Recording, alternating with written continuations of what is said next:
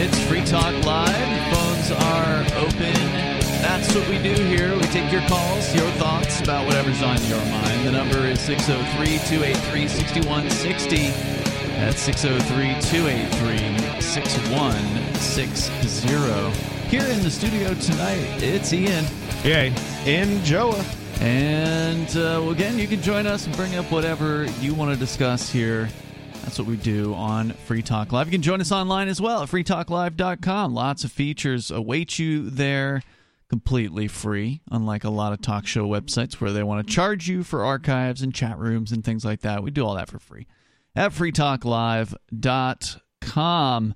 Coming up tonight, Joe has got a disturbing story from the quote-unquote free state, so-called free state of Florida. Yeah. where just last night we were talking about how DeSantis wants to make it so that you can't say what you can currently legally say about politicians. He wants to repeal the protections that people who say things that might not be true when it comes to politicians have from being sued for libel, for instance. Yeah. So this guy, this DeSantis, is not a freedom of speech guy. He's not a freedom-loving person. Sadly, some people seem to have been fooled by this character simply because he was quote-unquote good on COVID, but only after he was bad on COVID and then changed his mind because he realized that it was politically feasible for him to get some popularity by being good on COVID. Because he was a total authoritarian to begin with. I think we should start calling him Ron Hamilton. After DeSantis. Alexander Hamilton? Yeah, so we can talk about that. And then also in the news, national divorce. There's been a poll conducted by Rasmussen, and they asked Americans and different demographics and such about the idea of national divorce. As you may have heard, this Marjorie Taylor Greene character, this Republican in Congress, has been talking publicly about the idea of national divorce. Now, of course, she doesn't really – either she doesn't understand what secession means or she's purposefully trying to muddy the waters because she's been painting this picture of, oh, yeah, we think the states should separate, but there should still be a federal government. And the federal government should be smaller, but it should still do things like have a war on drugs or a war on this. That's the most ironic thing. What's the you're talking between two sides of your mouth. Yeah, she absolutely is. And like I said, I don't know if she's doing it on purpose because she's just not that intelligent, or if she, or I don't know whether she's not that intelligent or if she's doing it on purpose.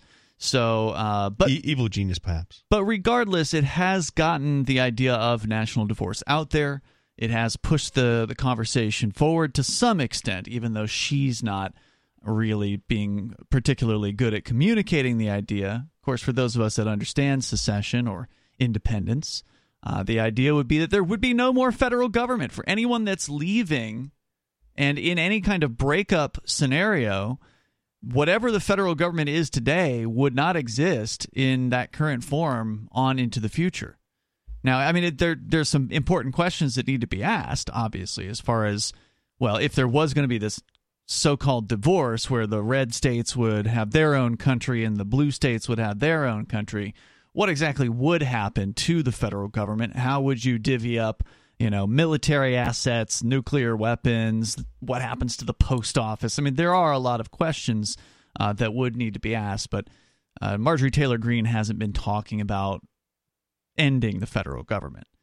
And the whole thing with national divorce, I see what's more realistic is regional divorce, because we definitely have two different cultures between the cities and the rural areas in this country. I mean, like New York, for example, upstate New York is all a bunch of farm boys that like their guns, and a bunch of rednecks, and that's what the culture of essentially most of upstate New York, with the exception of the inner cities. There's a bunch of those up New York, like Syracuse, Schenectady, Albany, but as soon as you get outside and even like Colorado, you got away from the cities. It's all conservatives, a bunch of liberals in the cities. Mm-hmm. But the real thing is let's take a step back and ask, why would we need a divorce? Is it because the ex-husband is beating the wife, and the wife wants to divorce? kind of situation. The cities are dominating and putting, legislation that applies in cities and enforcing it in rural areas. So, but if the country actually functioned as a constitutional republic as described in Article 4, Section 4 of the U.S. Constitution, where you have separations of powers and basically, you just can't violate the rights of the people. 99% of the population can't vote to take away the rights of 1% of the people. And, all your neighbors could unanimously agree that you shouldn't have a right to do whatever. And, we're supposed to be protected in our life, liberty, and property. Yeah, that didn't work out, though. Obviously is not what is happening. Yeah. So but the thing is national divorce, like state by state, just doesn't make sense because, New Hampshire would be considered some kind of liberal blue state by, some metrics. Well, the 12% of the country that actually voted for Biden should not be, they cannot decide our future, the rest of us. It doesn't make any sense. Yeah, and I don't know how New Hampshire would end up falling in any kind of whatever this national divorce situation would look like, which is why we need to make sure we get out in front of this and secede from the United States before anything like that happens. But the news here from Rasmussen, as reported by dailymail.co.uk, is it's a solid third of Americans that right now, according to Rasmussen, support the idea of national divorce. Cool. So they're describing it as a surprising number of Americans, which it really isn't if you look at the previous studies that have been done across the United States asking questions. I remember there was one, I think it was like 2020 or 2021, where they asked people about like a regional separation kind of thing. So it wasn't asking about should your state secede alone. It was asking, would you support your state seceding along with sort of the connecting states? So like there was the Southeast, there was the Northeast, there was these different regions, and it was anywhere between like 29 and 40 something percent. Even Texas had, I think, 60% or something like that. So it was very high in some areas, but like even the West Coast had 30%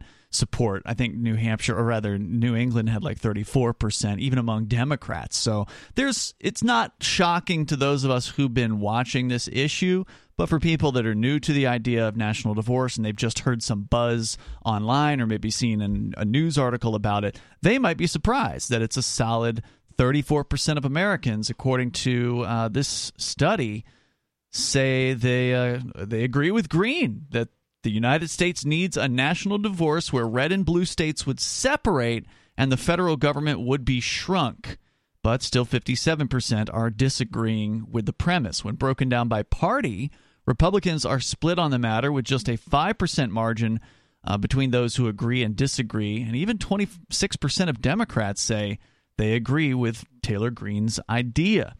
According to the numbers, it's actually 47% of Republicans who say they support the national divorce, and it's actually only 42% who disagree. So 11% of Republicans are unsure about the question. So most of the Republicans responding, or at least a plurality of them to the survey, actually support it. So more Republicans support national divorce than oppose national divorce at this point. And it's not like New Hampshire and like other states that actually, go ahead with secession or independence.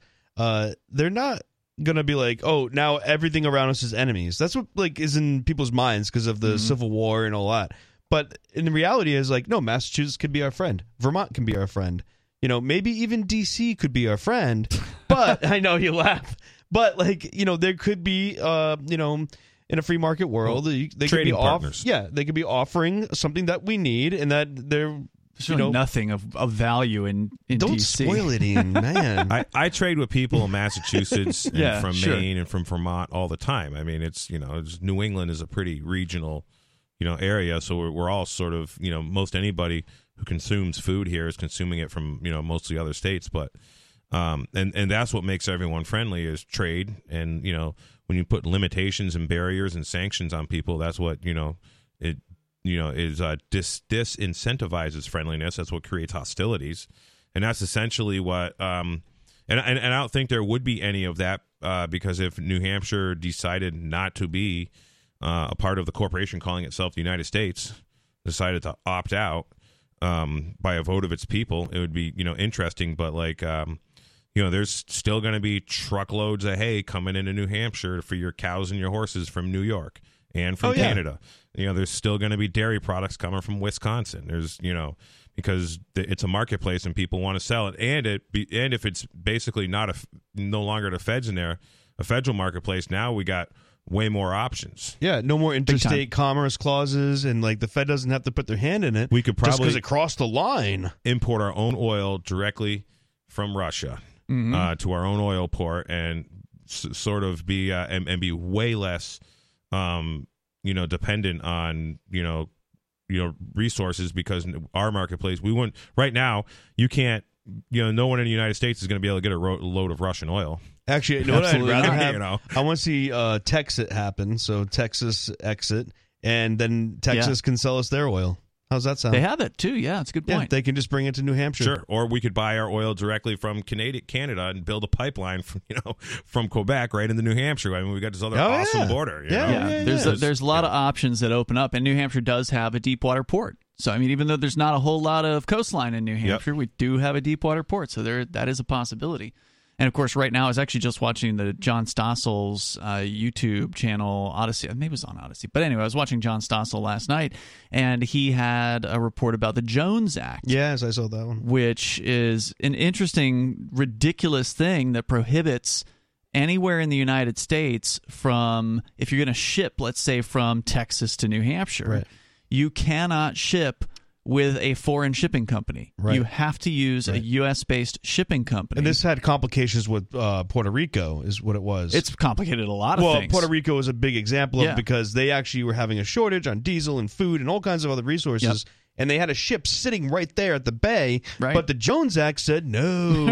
They had a ship with fuel in view of Puerto Rico, but it was illegal for them to actually come to deliver that fuel because it was a foreign ship. And the feds are like, you're cutting the line. Yeah. Oh, okay. So stupid. Yeah. And they even actually had Chris Sununu from New Hampshire appear on that particular episode, because the power company Eversource, that does the centralized power here in New Hampshire, wanted to buy liquefied natural gas, but they couldn't, because they wanted to buy it from elsewhere, like in the United States, but they couldn't, because all of the ships that can transport LNG are foreign ships. Yep. There literally are 0 ships that can do LNG transports that are from the United States. So, and this is purposeful. So they want to take these LNG, liquid natural gas ships, and they don't want it coming off of Shreveport, that east or whatever, out of the Gulf of Mexico, any of those, Louisiana and Texas, and running to like New England, because they want that ship going to Europe. And then they want that ship running over to somewhere in Ukraine, filling up with natural gas, and coming back to the States, probably, because they do have natural gas comes into Boston, comes into, and it comes from foreign places. From sometimes. Foreign places, yes. But they got, and the thing is there's just not enough Americans to really do all the work that we got to do that are willing to work. So to have these American ships, just like the train stuff is turning into a disaster, you're going to see it with shipping too. It just everything. Well, he's already saying that the ships that are manufactured in the United States have gone from like 18 per year to 1. Yep. The amount of shipyards went down from like 450 to 150.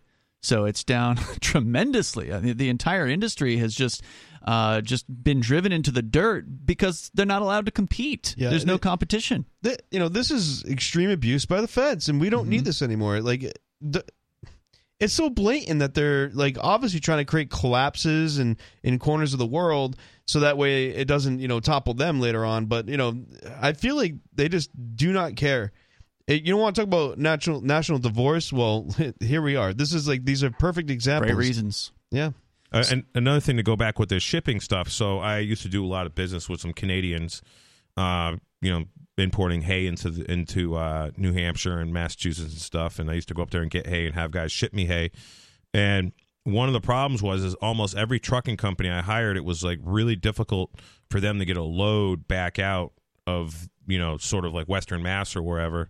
To get it back to Canada? To get them back to Canada with a load. And it was like They were very limited on what they could haul, and one of the only Is this things because of the border? This is because restrictions. Yeah, so basically they definitely couldn't haul like what he really wanted to do was like haul produce from like some place down in Connecticut or some kind of fish or something to a place up in northern Vermont. But so he was barred from doing that because he couldn't haul it within. Because he's a Canadian trucker. Canadian, and so basically the only thing he could find to bring him home was a little, to go home with was logs. So they have the same stupid rule for truck drivers, the Jones Act. I mean, is it the same act? I don't know, but I know those drivers couldn't like haul anything, within the states. They could only haul it from the states to Canada. And they were very limited. I think the only thing they could haul, and it had to do with Canadian and both, governments, working together to sort of protectionism. Yeah, but he was like the only thing he could haul was logs, and like logs just didn't pay much, but we hauled them anyways, so it covered some of his fuel costs. But it was. I mean, look what happened to the trucking business during COVID. Remember when there was all the news about the ships in the harbor outside of Los Angeles and Long Beach, where there was 200 cargo ships out there. They didn't have enough truck drivers within the United States. Well, it wasn't to pick actually up truck the loads. drivers. They didn't have enough. Here's the problem with California. So I used to really pay attention to. Well, California has regulations against certain older trucks. Right. So I used to pay a lot of attention to the trucking industry, and so all these brand new semi trucks running down the road are basically somewhat pieces of junk. They have these engine emission systems that are really, really just abusive on the actual engine, coming from a mechanic's point of view. So what they have is they have exhaust gas recirculation. They have these diesel particulate filters that are like tens of thousands of dollars on a semi truck. Just these diesel particulate filters. They have this stuff called urea, which they call it diesel exhaust fluid. If you ever go to the pumps, you see DEF everywhere. It's diesel exhaust fluid. And what it does is sprays into the exhaust to neutralize some acid. And anyways, when it gets cold, when you let the truck sit for like a week or two, these systems have a very, very high failure rate. A lot of the farm equipment is a lot of farmers don't even want to own. The guy I worked for in Colorado, he doesn't want to own anything because it's so finicky, like with the emissions controls, that there's a big failure rate. And what happens is these tractors and these trucks go into what's called limp mode, and you can only drive them really slow. Every truck driver listening right now knows exactly what I'm talking about. So what a lot of guys started doing was you can delete all this stuff off these trucks. So the EPA's really started hammering on a lot of mechanics and shops that do this stuff. They call them diesel delete, and you'll see like these trucks go from getting like 4.5 miles to the gallon to getting like 7.5 miles to the gallon. It's a huge difference. It's huge difference. Like pickup trucks go like Dodge 3500 diesel pickup truck, say like a 2012, 2020 truck. They go from getting 15, 16 miles to the gallon, driving them like a car. And so when you delete all the emission stuff, reprogram the computer and hack them, guys are getting almost 25 miles to the gallon with these things because now you're using all the technology to really make them efficient. But what happens is the exhaust is called like a NOx rating is a little off or something, and the environmentalists don't like it, but it actually really restricts these engines. And the other thing it does is the engines run extremely dirty, so you get this soot in your diesel engine which wears them out. So you'll see a lot of these new trucks have a lot of downtime. So the only companies that can run California for the past several years are companies that are guys that are running EPA Tier 5 whatever compliant trucks. So these are trucks like basically manufactured after like 2012 for the most part. So and a brand new semi truck's like $200,000 for a decent one, and that's not the trailer; it's just a truck.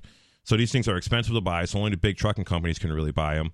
So a lot of independent operators, they're still running their old rigs from back whenever. They work fine, they're running fine, but they're not allowed into California. Seems like they're cutting out the upper middle class, whereas like independent drivers, these like freelance truck drivers, they can no longer survive on their own. They are forced into contracts into their trucks. There's a lot more to it. So, for example, these new trucks are really hard to maintain at this specific emission level. So what happens is, like, for example, there's this outfit called Fitzgerald Truck Lines or Fitzgerald Truck Sales, and they do what's called a glider kit. So this is where you can buy, like, a brand new, Peterbilt or Kenworth semi-truck, and they buy it with no engine, no transmission, and no rear axles. They just get it. It's called a glider kit. And what you can do is you can put an engine from, like, a 1995 truck in there. It's a pre-emissions engine. And so technically, whatever the engine serial number is, manufacturer date, that's what dominates the emissions thing. and then they trick these engines all out with the computer programming and all kinds of really good parts. They put, decent and regular transmissions, rear ends in them, and these guys are getting like between 8 and 10 miles to the gallon hauling freight. They've almost doubled their fuel mileage, and when you're putting like 600,000 miles a year on a semi truck, that's a huge amount of money. So hold on, they're all banned from California. You can't even do that as of now. Wow. So if you had like a 1995 Peterbilt semi truck and you drove it into California, you would be like a criminal. You can't even do like the old truck. But you're saying some people were putting old engines into newer housing? Yep, brand new trucks. And that was working for a while, but now they're checking somehow the age of the parts? Well, what they're doing is so there are actually guys that I've heard they put these upgrade diesel emission kits on their trucks, and then they basically have like a thing like the kids building the race cars, they would have what's called a cutout. So the cutout on the exhaust was you could basically pull a cable and it would move a valve in your exhaust and not direct the exhaust through the muffler, it would just dump it right out. So it was like an open header, so you could do your drag race and then you're driving on the street and you close your exhaust. They have a similar system for doing these for these semi trucks, but it costs like $20,000, and you would have to do that with one of these older semi trucks, get certified by California. It's a real pain in the butt. It's not even worth doing to put like an additional diesel particulate system on, and then so guys just don't run California. That was the thing. Nobody wants to go to California. No independent owner operators that are running the road. A dad who's got one truck feeding a family is just not running California. So very few guys go there. But yet, Port of Los Angeles and Long Beach are very, very popular ports, right? Like I presume there's some up in Oregon and Washington State. But like nobody wants California. Like you'll see like in a truck stops or the trucker magazines, you open them up and it'll be like, we're hiring drivers, no New York City, no California, for example. Or they're like, shipping loads, no California, no New York City. Wow. I was watching Rich Rebuilds, and he's been doing conversions of diesel trucks to electric. He's like a YouTuber or something? Yeah. He's out of New Hampshire in Mass. Oh, okay. And he also did like conversions of it. He put a diesel engine in a Tesla. So, so it was kind of funny. But the thing is that the one he made a diesel truck into an electric, the FDA or whatever you call it, the EPA, they came after him because this was an already subsidized truck, so he can't convert it. And he's suing them. He's countersuing We're going to continue here. The number, if you want to join us, 603-283-6160, whether you want to talk about trucking or national divorce. On Free Talk Live, we're bringing people to the ideas of liberty every day. From wrestling superstars like Glenn Jacobs. You guys really are having an impact, I believe. Like I said, a lot of where I am now is due to listening to Free Talk Live. You changed my mind on some very important issues years ago. To random people tuning in on the radio. I was kind of stuck in the left-right paradigm. I heard your show by chance on a Saturday night. From there, I went on, joined the Free State Project, and become an amplifier. So, I mean, that's really the reason why I amp is because I know that if it wasn't for you guys being on as many stations as you are, I never would have found the ideas of liberty. You can help more people hear the message of liberty by joining Free Talk Live's AMPS program on Patreon for as little as $5 a month. And you'll get access to special perks. Visit amps.freetalklive.com, amps.freetalklive.com.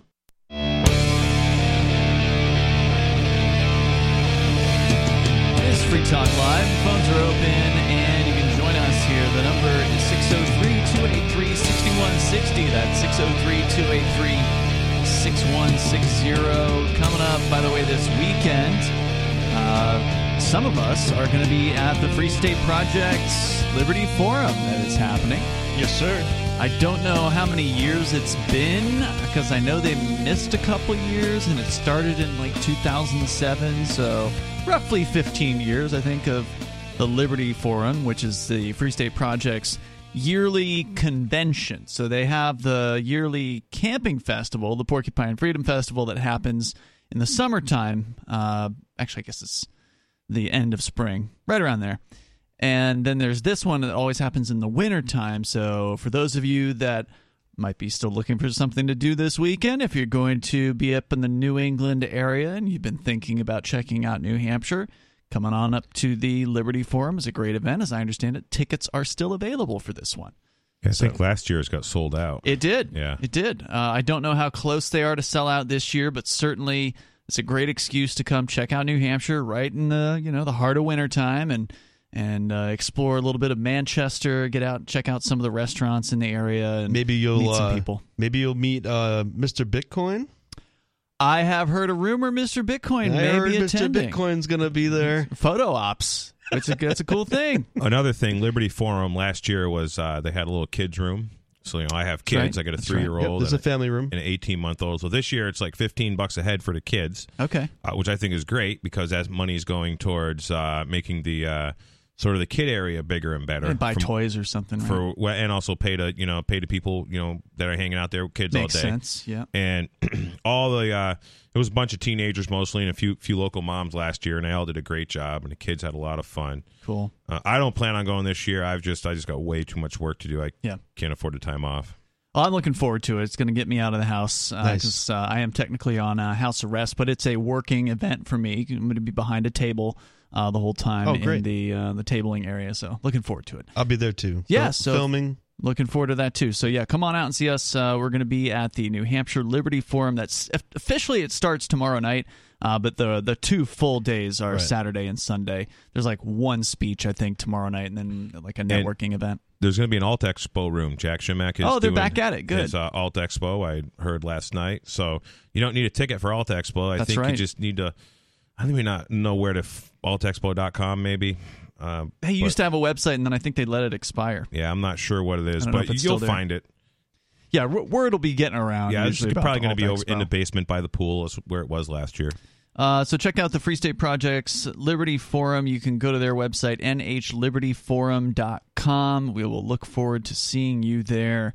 So we were just talking about the national divorce, and that led to a conversation about the trucking industry and how California just doesn't want to allow competition in truck driving. They've restricted the types of trucks to only the newer, most recent decade of trucks, which of course are the most regulated of all trucks, the most inefficient of all trucks. You're exempt if you're a farmer or a recreational vehicle. So if you got that same 1995 Peterbilt truck and you're hauling your camper with it, you're fine. You're fine. But Okay. if you're hauling freight, nope. And then it's a criminal act, Right? apparently. Yeah. So you can comment on any of those things. The number here is 603-283-6160. We were talking about the Rasmussen poll that found 34% of Americans are saying they think that the red and blue states need a national divorce. Now, if I were called on this poll and asked this question, it would be a tough one for me to answer because I'm in favor of secession. But I don't know if I'm in favor of what Marjorie Taylor Greene described as a national divorce, which would leave the federal government intact and somehow divorce the red states from the blue states. It's not really clear exactly what that would mean. Making 2 countries? No, obviously it wouldn't be 2 countries, right? Because if there's one federal government of course, yeah. overarching over both of these That properties. sounds like more centralization versus actually, because we're all independent states, supposedly. And then, making this a red-blue thing, that seems like all, merging of states. It's so confusing. I don't know if she knows what she's saying here, because what it sounds like is that that there would be even more like homogenization amongst, maybe there would be like a lefty government and a righty government over all of these states. Right. Who knows what exactly she has in mind. She needs to put down the crack pipe. But she doesn't want to get rid of the federal government, so therefore it's not real secession. So I don't know if I would have to say I wasn't sure or if I agree or I disagree with this. Well, it sounds like she doesn't want to get rid of her position of, certainly not, of a congressman. But the whole idea. So first off, the states by themselves are sovereign individual nations, anyways.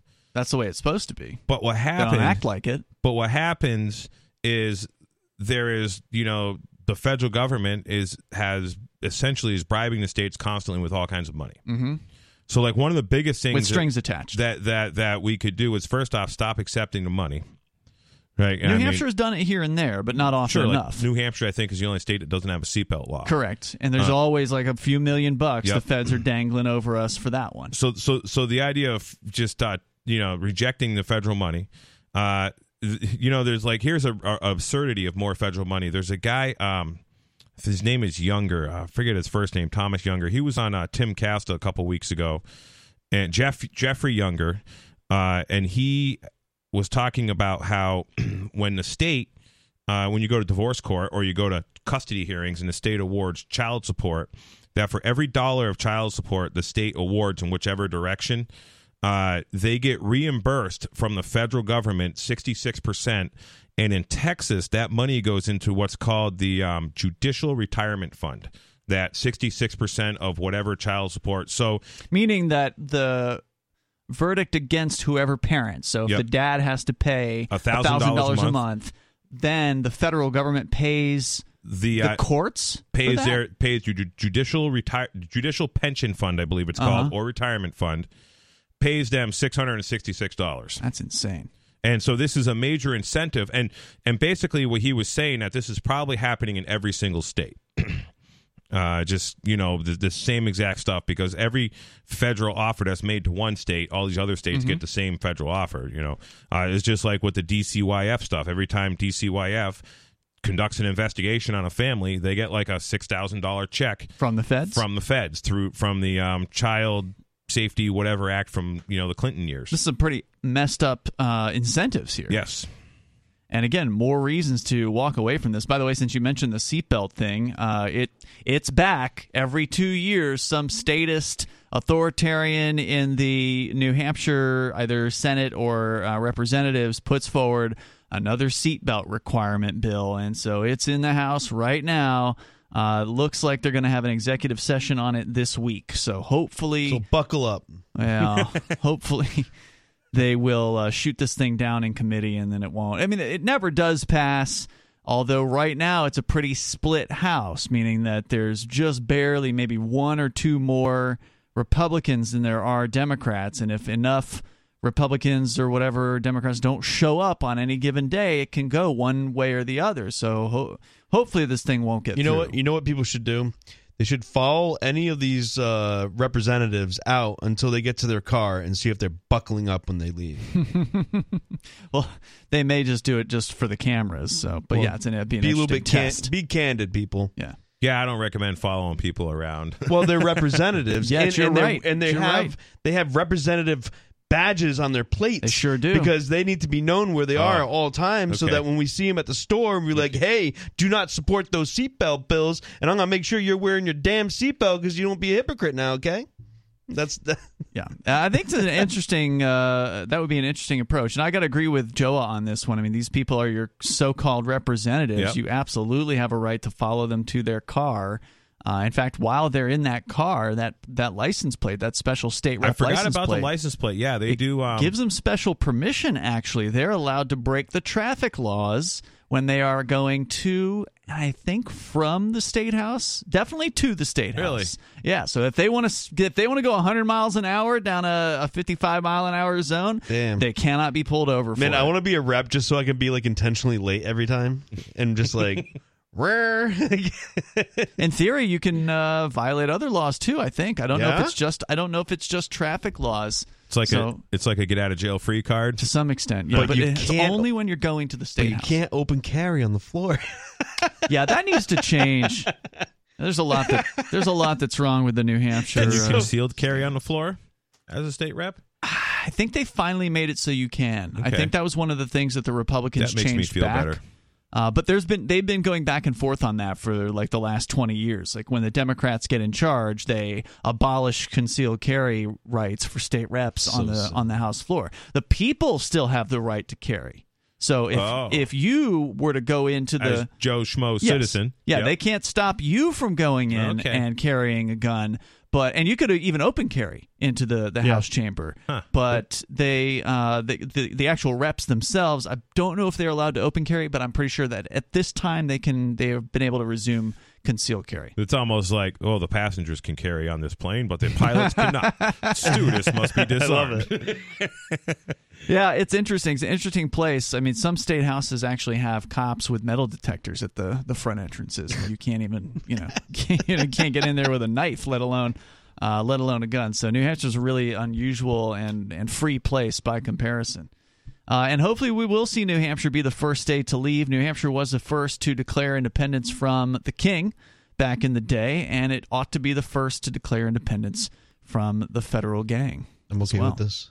Yeah. Let's go. I don't know if there's much else to say here. They do point out that, of course, most of the Democrats are against the idea of, or at least Marjorie Taylor Greene's idea of so-called national divorce. But the wrong question is being asked here. The better question is, what do people think about independence for their state? Not this whole let's team up with all the other blue states or with all the other red states, so-called national divorce. But what about the people of California? What do they think of Calexit, of the idea of California declaring independence, becoming its own little socialist nation? There, obviously, the red counties. Ask a farmer, like or ask a city hipster riding his bicycle to go get his latte. You're going to get a different answer. Get a different answer. Yeah, they're a socialist state because they get the most money from the federal government. That's why they can be socialist. I actually was looking the other day about that. I think California is technically a donor state. It's a donor state? I thought they don't pay an income tax, and because the feds give them a lot of money. That's just what I saw. I did not look deeply into it. I think it qualified as just barely a donor state, meaning that they get back 99% of what they pay to the federal government. So they would have been a non-donor state if they got back like over 100%, right? So what really needs to happen with California, a state like California, if it was, like there's a movement for a Northern California, just like there's this, greater Idaho, movement to get folks, in get the Eastern Oregon counties to join Idaho. Because pretty much everyone in rural America everywhere is just not happy with their city. Right. And their city politics. What we had, the cities are basically multicultural democracies, and, rural America is, really pretending to be a, constitutional republic, which it's not. I mean, at least the evidence is, what's going on with governments and stuff is showing that's not what's happening. But more of what I'd like the conversation to be is, what are we going to do to fix this problem? Because the problem of big city leftism versus the rural areas? Yeah, the problem of, people, they, them, and those who want to tell us what to do, constantly coming against, me and my friends who want to be left alone.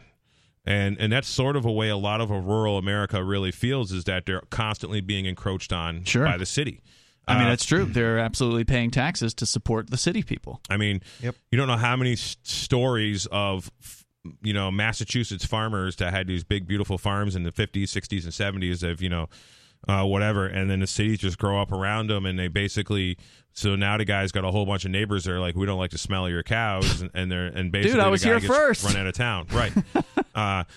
This is why I seen somewhere in New York they're building a development right down the road, and this guy puts up this big old sign, and it says, "Notice, farm animals." They poop right in front of you. They have sex. They smell. They make noises at inconvenient hours. This farm's been here for 200 years, and we were here first, and it's something like that. And on a hot summer day, it smells like SHIT. I don't know if you can say that, but you just did. Oh, sorry. Go ahead. I don't know. That one I'm not sure of. But anyway, go on. But anyways, so the thing is the solution is, like I said last week, the cities are really polluted, and people are being raised in these polluted environments, and then their brains are being polluted by internet devices, and then they're being further polluted and indoctrinated, into public school systems. And it's like, if you really love your children, don't put them in public schools. Don't let them sit with an internet device in front of them, especially while they're little. I mean, you could probably, that first 6 years, no internet device is super crucial, I think. Now, I don't think that you're wrong about that, but there's also some people who want to force that on people. Absolutely. This Vivek guy.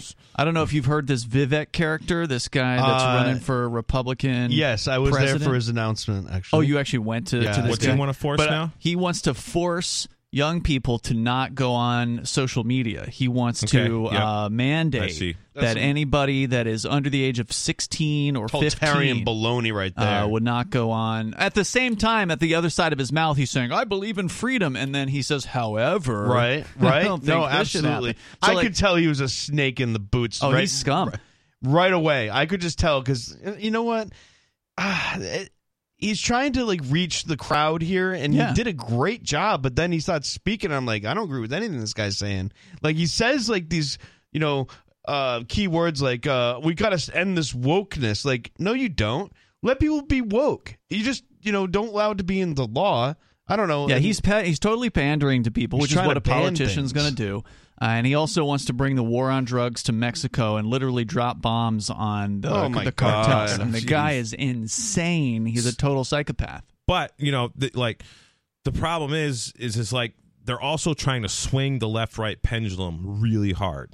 I mean, the left has gone so far left that most of its original organic base does not agree with it. Mm-hmm. Pretty much every lefty I know is like, not cool with the sexualization of children, not cool with the whole the left is pushing, you're not cool unless you had an abortion or two, kind of thing, and then what happens is you start getting these people on the right. They're like, oh, if you're really going to shove it down my throat, then I want to ban it. So and the same thing is like all this internet stuff is so we know now that like literally the FBI has infiltrated every social media. The Twitter files are showing there's a tremendous level of government involvement behind the scenes. We know that government entities, money, forces, ideology was behind the development of all this stuff. The government's been giving Google and Amazon and all these huge big tech powerhouses like mega contracts for all kinds of things, or subsidies or whatever. And they're just in bed together. We have, clearly what we have is a fascist system right now by definition. These guys are working hand in hand. And then so now you're getting a lot of people that are really just so upset that this pendulum has swung so far to the left. That's the left here.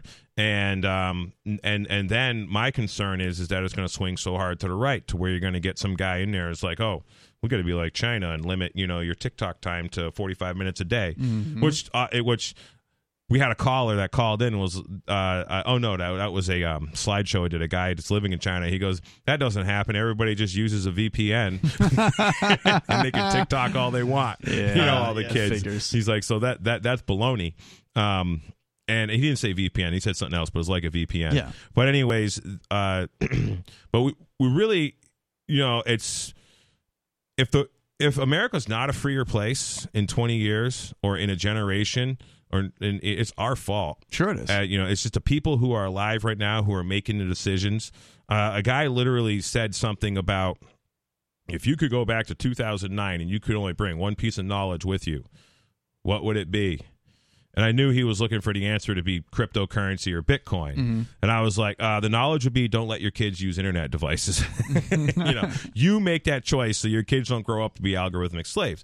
But in today's economic times and the fact that government's made everything so difficult and just inflating the money and making it basically that, marriage is not popular among Americans anymore, and lifetime commitments and things like that are not popular. The divorces are like all-time highs. People aren't getting married. The single parent thing is an epidemic. That's the real epidemic. Is single moms. Something like 23% of the children in America are being 85% of those are being raised by a single mom, but they're single parent families. And there's and basically, the problem with the thing with the mom is she, most situations, has almost no choice but to get on the dole, get on the government system. Yep. Take that welfare check. At least that's what she feels. So then, and there are a lot of those guys are the ones that are, I'm and not who needs a on man when you got a government check? And then, wait, that is the man. The internet, right? The internet device He can't hold you though. has become the babysitter. The internet device has become the babysitter, and it's warping a lot of brains. But no, I don't think it should be banned. I don't agree with that thing that hard. But there's just a lot of government incentive out there to essentially, like tablets are almost nothing. In fact, There's welfare programs where you get your kid his own tablet when they're my 2 years God. old. Mm-hmm. Somebody was telling me about it. I almost believe that was Well, it's California. like outside but I the don't know. grocery store. Is they like, yeah, free phone, and I'm like, I just like was curious. I wasn't going for it, but I was like, what kind of phone do you get? And they're like showing me a phone. It's like nicer than mine. I'm like, What do you have to do to get it? I bought this for $1,000. You just sign up. You get a free phone. For what? And it's like they literally were getting like 30 gigabytes a month. What do you mean for what? So it's just a phone company? it's a that's selling it? subsidized Obama phone. Oh, it's a government phone. Yeah. Oh, okay. I didn't know that. And I was like, 30 gigabytes?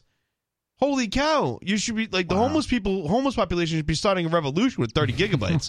like Well, they're not going to start a revolution if they're given comfy. free drugs, Yeah. free phones. I mean, you really want to see an upset? Shut off the Wi-Fi in your house and see what your kids do. Now, Oh, yeah. imagine They're rising if the Wi-Fi didn't work with all the people in the city and there's no more Wi-Fi. What would people do with that? Their social media drug and start Great having point. withdrawals. it's like when electricity goes out and then, you see these like all these really pale people coming out of their houses. Yeah. Yeah. I'm homeless, but man, I can Facebook. I can go over here to the charging area with my phone. Or how are these guys all charging their phones? These homeless guys, because they all have. I see them. They're like, I'm homeless. They don't have to sign, and they're scrolling through their phone.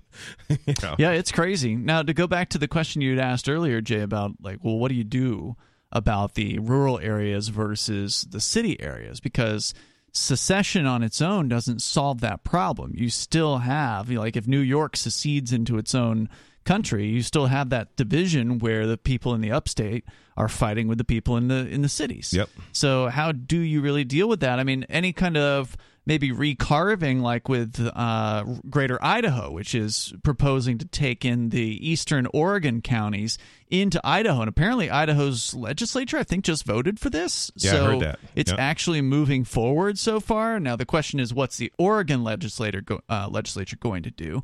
And that remains to be seen. But if indeed there's enough of a movement for these changes to happen, it isn't impossible to change state borders. I mean, it can be done. I think the only downside is it would require the federal government to approve it. So I think that's the only issue with the current status quo is both the state legislatures, both of them have to approve it, and then I think it has to go before Congress to get their approval for it, and that could be where it goes down in flames. But if there's an actual discussion of a national divorce, maybe that's the time at which border shifting can be done, recutting and retooling borders, maybe giving up the idea of 50 states and having more states, having, Illinois divvied up into Chicagoland and the rest of it, or whatever. Yeah. Right? Yeah. So that could be one. It's a kind of a political way to handle it, but I think the more immediate way to handle it, at least from our perspective, is for libertarians to migrate to New Hampshire. Absolutely. Because the big city, quote unquote, here is Manchester, and it only has like 125,000 people. And it's probably one of the nicest cities that I've ever lived in. I don't really like living in the city, but it's actually not that bad. It really isn't. The point is the population is very low, and so you actually right. still have the chance to make a difference in a smaller city like that. It's still blue, right? Like the cities in New Hampshire, for the most part, vote Democrat. So that is still that problem still kind of exists here. But I know that in Keene, if you had 100 people voting in a primary, you could elect absolutely anybody. 100 people per ward, so 500 people across the city. You could throw an election in a primary any direction you wanted to. Wow. So it can be done with enough Liberty movers coming here to New Hampshire. We got more coming up here. Hour 2's on the way.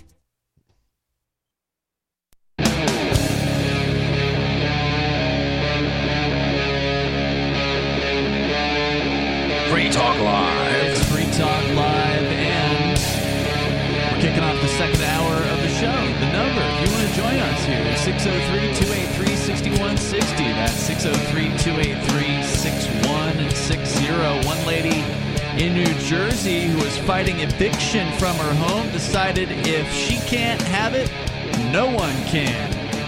And she set her own home on fire with her inside of it. Oh, boy. We'll share that story here coming up here. Your calls and thoughts are welcome. Here tonight, it's Ian. Jay. And Joa. We go back to your phone calls and thoughts, and then Jay's going to be going to court on Monday. We'll talk about that a little bit. But Ricky is on the line in Pennsylvania. Go ahead, Ricky. Thank you there, Brother Ian, Brother Jay, and Brother Joe. Yes, sir. What's on your mind tonight, Ricky? Well, I think you already know, Brother Ian. First off, before I go into that, I will say Congresswoman Green is an opportunistic jackass, really doesn't know what the hell she's talking about, and really doesn't care. She just wants to keep her job. That being said, on with tonight. What would it take for the Commonwealth of Pennsylvania to secede? Well, that's the easiest part. If it's achievable. It's in our history. That's the good news. We almost seceded and joined the Confederacy in 1863. In the 90s... When you say almost, what does that mean? Well, it's documented. There's actually an archive on the internet. The woman died, but somebody else took it over, of all the documentation from the Civil War. And there's letters and all that stuff from the legislature. They were so close to blowing it away, you can't get any closer. There's a lot of rebel flags in Pennsylvania, I've noticed. I used to travel down there a lot, and I do recall, and you'll see it, like the New Holland Sales Stable's big livestock auction I used to go to, and you'd quite often see like a lot of rebel flag stickers on, just a lot of the pickup trucks out there and stuff. Yeah, well, anyways, and then there was another serious discussion where it came very close in the 90s, where it led to the Independent Sovereignty Act. And then there was a weak one in the 2000s. That don't mean much. But now when it comes to actually doing it, what you would need, and this has a lot to do with the way Pennsylvania works within the government, the way it always has, you would need, first off, at least 60% of registered voters. That's first of all. Second of all. And what would that do? What would 60% of the registered voters be able to accomplish? That's what I'm getting at. Okay. Yeah, when you get that amount of people want to do something, Ian, things happen. What would then happen is the House, the PA House, they would vote. They would vote. I'll tell you what, Ian, you had that kind of pull on that, the House would blow it away, the U.S. Constitution. Now, what about the Senate, though? Blow what away? Sorry, not clear on what you're saying there. The U.S. Constitution. They'd blow it away? I use that terminology. So the House would vote, you think, to secede from the United States is what you're saying, Absolutely. Right? Okay. Absolutely. Now, would you want to keep Philadelphia in that deal, or would you want to partition them away as to their own state? Because apparently some people have proposed that Philly should... Yeah, I'm getting to that, Ian. You read my mind. All right. But I will say the Senate wouldn't play a role in this because their role is completely irrelevant in all of this. The only thing you'd have to have is Governor Shapiro, and he will go along with it also. Well, why would the Senate be irrelevant? I mean, most places it has to go through both houses. Well, because when it comes down to, that's exactly what happened in South Carolina. It was just the legislature. It wasn't the House. I mean, it wasn't the Senate. The Senate's irrelevant. They'll be happy just to keep their jobs. All right. But has anybody actually proposed such a thing? I mean, I have not heard anything. I mean, I'm not going to say I've got my ear the closest to the ground as far as secession news in other places, but I would think we would have heard something by now. And we hear about Texas, we hear about California, every now and then Vermont. There's a little peep there, Hawaii, but there's not much else. The last serious attempt there was a serious one next to 1863 was in the 90s. What did that amount to? That was a serious discussion, Ian. In fact, Congressman Cartwright was part of that. He was actually asked at the time what would happen to him. He said he would have no problem with it. He would be out of a job. But are there any organizations? I mean, is there any kind of Pennsylvania secessionist movement? Is there any website? Is there any? There has been. But in the case there's not. of the 90s, what you're saying is there aren't any. There's nothing right now, is what you're saying. Right, but like in the case of the 90s, that was just amongst the people in general. But anyways, back to what I was saying. So that would be that. Now, the post part. Oh, and there's one other thing. We would strip, just like South Carolina, any references to the state out of our Constitution. In our case, we only have two. Section 21 and one other one. Well, you mean when you say strip it out, you mean you would change it to like the nation of Pennsylvania instead of the state of? Well, in our case, you would just I know in the case of Section 21, you would just say, I don't know what you would do with that. Maybe Commonwealth. just take it out. Just take it out completely. It'd be stand fine, you know.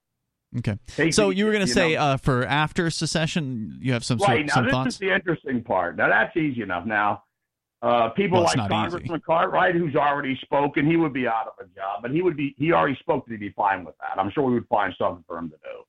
I could see that probably like Governor Shapiro, our new governor, he would just become the president, you know. Mm-hmm. There would be no reason why not, you know. And then in the case of Section 21, I would see that would just become absolute. The Republicans would definitely want that, and I'd be for it myself. I don't know what Section 21 is. You keep referencing it. People have a right to bear arms in defense of themselves and the state to shall be questioned, but that'd probably change a little bit, you know. You think that the right to bear arms would be restricted in a independent Pennsylvania? Is that what you're saying? Oh, I think it would become absolute with no regulations. Oh, okay. So you're saying you think it would get better? It would be complete. Everybody, just like I would want it. People that have crazy. Well, I wish you the best, Ricky. I really hope it works out for you, and I thank you for the call tonight. Yeah, but good luck, man. It doesn't sound like there's really a lot going on down there. As far as this goes, I can't find anything. You put in Pennsylvania secession into an internet search, and you know all you get is stuff regarding the Civil War. You know, so there doesn't seem to be anything that's happening fresh, at least that's jumping out at me here. Now, apparently, according to a Wikipedia article that covers a bunch of different past secessionist movements, there was apparently a time about 2015 when southern tier New York counties were actually looking to leave New York and apparently join Pennsylvania. Oh, I never heard of that. So, yeah, I hadn't heard that either, but that apparently... Oh, yeah, so when you say southern tier, so you're basically talking about the line from, like, far west New York to, you know, sort of where it starts to drop down and be like the New York City area. That's what I'm guessing. If you're looking at a yeah. map, there's all those counties there. I do remember that, yeah.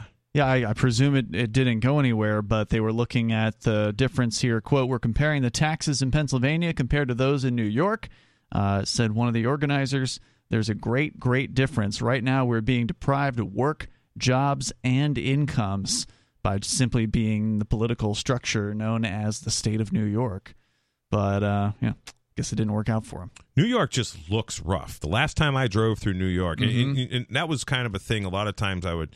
you know, go to New York and then, you know, drive through New Hampshire. But like compared to like Western Mass and New Hampshire, there's just a lot. There's like a lot of abandoned houses. There's a lot of farms falling down. Just, you know, equipment just sitting in fields, stuff growing around it. A bunch of beautiful, productive fields that haven't been worked in a while. And then there's just there's a lot of decrepit places in upstate New York. I feel like, you know, a lot of people leave.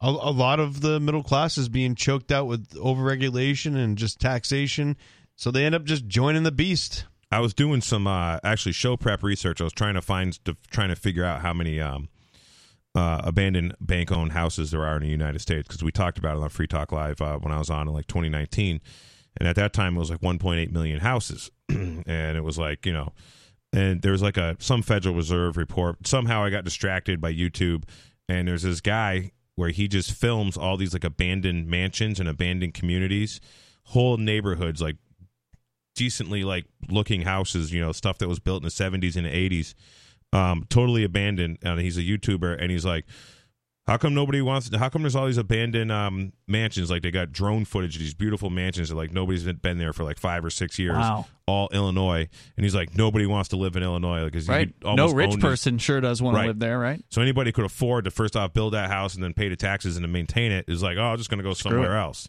And that abandoned home number in Illinois like dramatically increased since 2020, because so many people just bailed and left. Can't blame them. Yeah. I mean, that's the best thing you can do. I mean, to go back to what we were talking about before, is to get out from those places where there's such a discrepancy between the rural and the urban areas, whereas here in New Hampshire, the biggest city is 125,000, so you still have a shot at having an influence in a place like that. And that's why the Free State Project is having success. That's why we were just talking again today about this documentary series that NBC Boston has done. Have you guys seen these? I have not had a chance to watch it. You've seen the whole thing? Well, Joe? only Well, those that parts the that are 7 available. episodes, yes. There's 8 now. Oh, there's one 8? There's a fresh one that Ooh. came out on Monday. Ooh. They did the Grafton episode on Monday. Oh, So, exciting. yeah, it's a pretty interesting thing. We did actually play the first episode here a couple weeks ago. Maybe we'll play another one here at some point. But I know, Jay, you wanted to talk about the court system and DCYF, and there's a situation involving your wife who has been targeted. And of course, you by proxy. I mean, your family's being targeted. Sure. Here, by the government goons in New Hampshire, and there's a court hearing that's slated for Monday morning. Monday morning. It's right after Liberty Forum wraps up. Yeah, that's right after Liberty Forum. In fact, I don't know if I'm not making it to Liberty Forum this year. Hopefully some people that are going to be there can sort of remind people about it or say something about it. That'd be cool. Yeah, if you're in New Hampshire I'll visiting. say something. Yeah, if you're visiting in New Hampshire, this is something to do. Come on out. Activism to Right. support. Do a little activism before you go home. It'd be nice to fill up the courtroom. The courtroom is at 32 Clinton Street, Concord, New Hampshire. It's basically right off of Exit 2 off of Interstate 89. Mm-hmm. It's a mile and a half down the road on the left, essentially. Easy to find it. Yep. Easy Bring to your find. cameras. And the charge is childhood endangerment. And this Is that a felony or a misdemeanor? It is a Class B misdemeanor, I think. Okay. That means no jury trial if it's a Class B. Okay. And so, yeah, we have a motion to dismiss prepared, and I'm going to, attempt to be my wife's counsel. We'll see how that goes. And Now, they call that, I think, a attorney in fact up here, if I recall correctly. I don't know if there's different rules. I've heard that term before. Yeah, I don't know if there's different rules for couples, for husband and wife. Maybe you won't have to jump through the hoops, but I know that there's a rule in New Hampshire that allows anyone who wants to represent another person in court to do so with the court's permission, of course. And so you got to agree to dress nice. And I'm not follow looking to the represent rules. anybody. Yeah. What's that mean? Just represent. Best I can tell, it means to represent. So these lawyers essentially represent you, and lawyers really can't actually defend you. They just represent you because it's all a fictional system. All of this stuff, everything that's involved with it. And but anyways, this stems from last March. My wife ran into a store in Concord, New Hampshire, and left the car running, with the climate control on, and my 2-year-old daughter was. Had just fallen asleep for her nap, and so she strapped a baby on.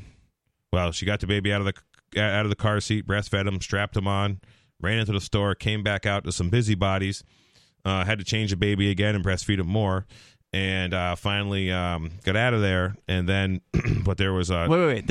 She came out of the store, and there were busybodies at her car. Busybodies that called cops because they saw. Was the cop there at that point? I believe the cop had just arrived, but my daughter was strapped into the car seat safely. She was asleep. Kids sleep wicked good in a car. If anybody knows that, she's not getting out. She's strapped in. Right, and right outside the store door, and so then a social worker starts harassing us, and they come to our yard, and she was not arrested though. No, not arrested. Okay. And they have signs everywhere. If you see pets or pets or children in cars, call 911 immediately. Really? I've never seen one of those. Yeah, they're all over a whole bunch of places in Manchester. I got a picture of one on my phone. And anyways, so I tell these social workers, we don't want nothing to do with you. Leave us alone. And they send the local cops get involved because these guys got this order from family court, which basically is an order for a social worker to go do an investigation, come visit the home, inspect the premise. They wanted, but they like to have a cop with them to intimidate the people into letting them inside. Right? So that's a whole different story too. This is why it's a really good reason to know your local cops. Just introduce yourself to your local chief of police. Let them know who you are. Let them know your. Oh, you don't like me. No, your intentions are honorable. And I did. I actually gave him one of Etienne de la Boot squared red line cards. Nice. And the thick red line was kind of explains that the police are to protect the people, and don't pass this, don't cross the thick red lines, kind of thing. And there's like a website and some resources. When I saw him one day a few years ago.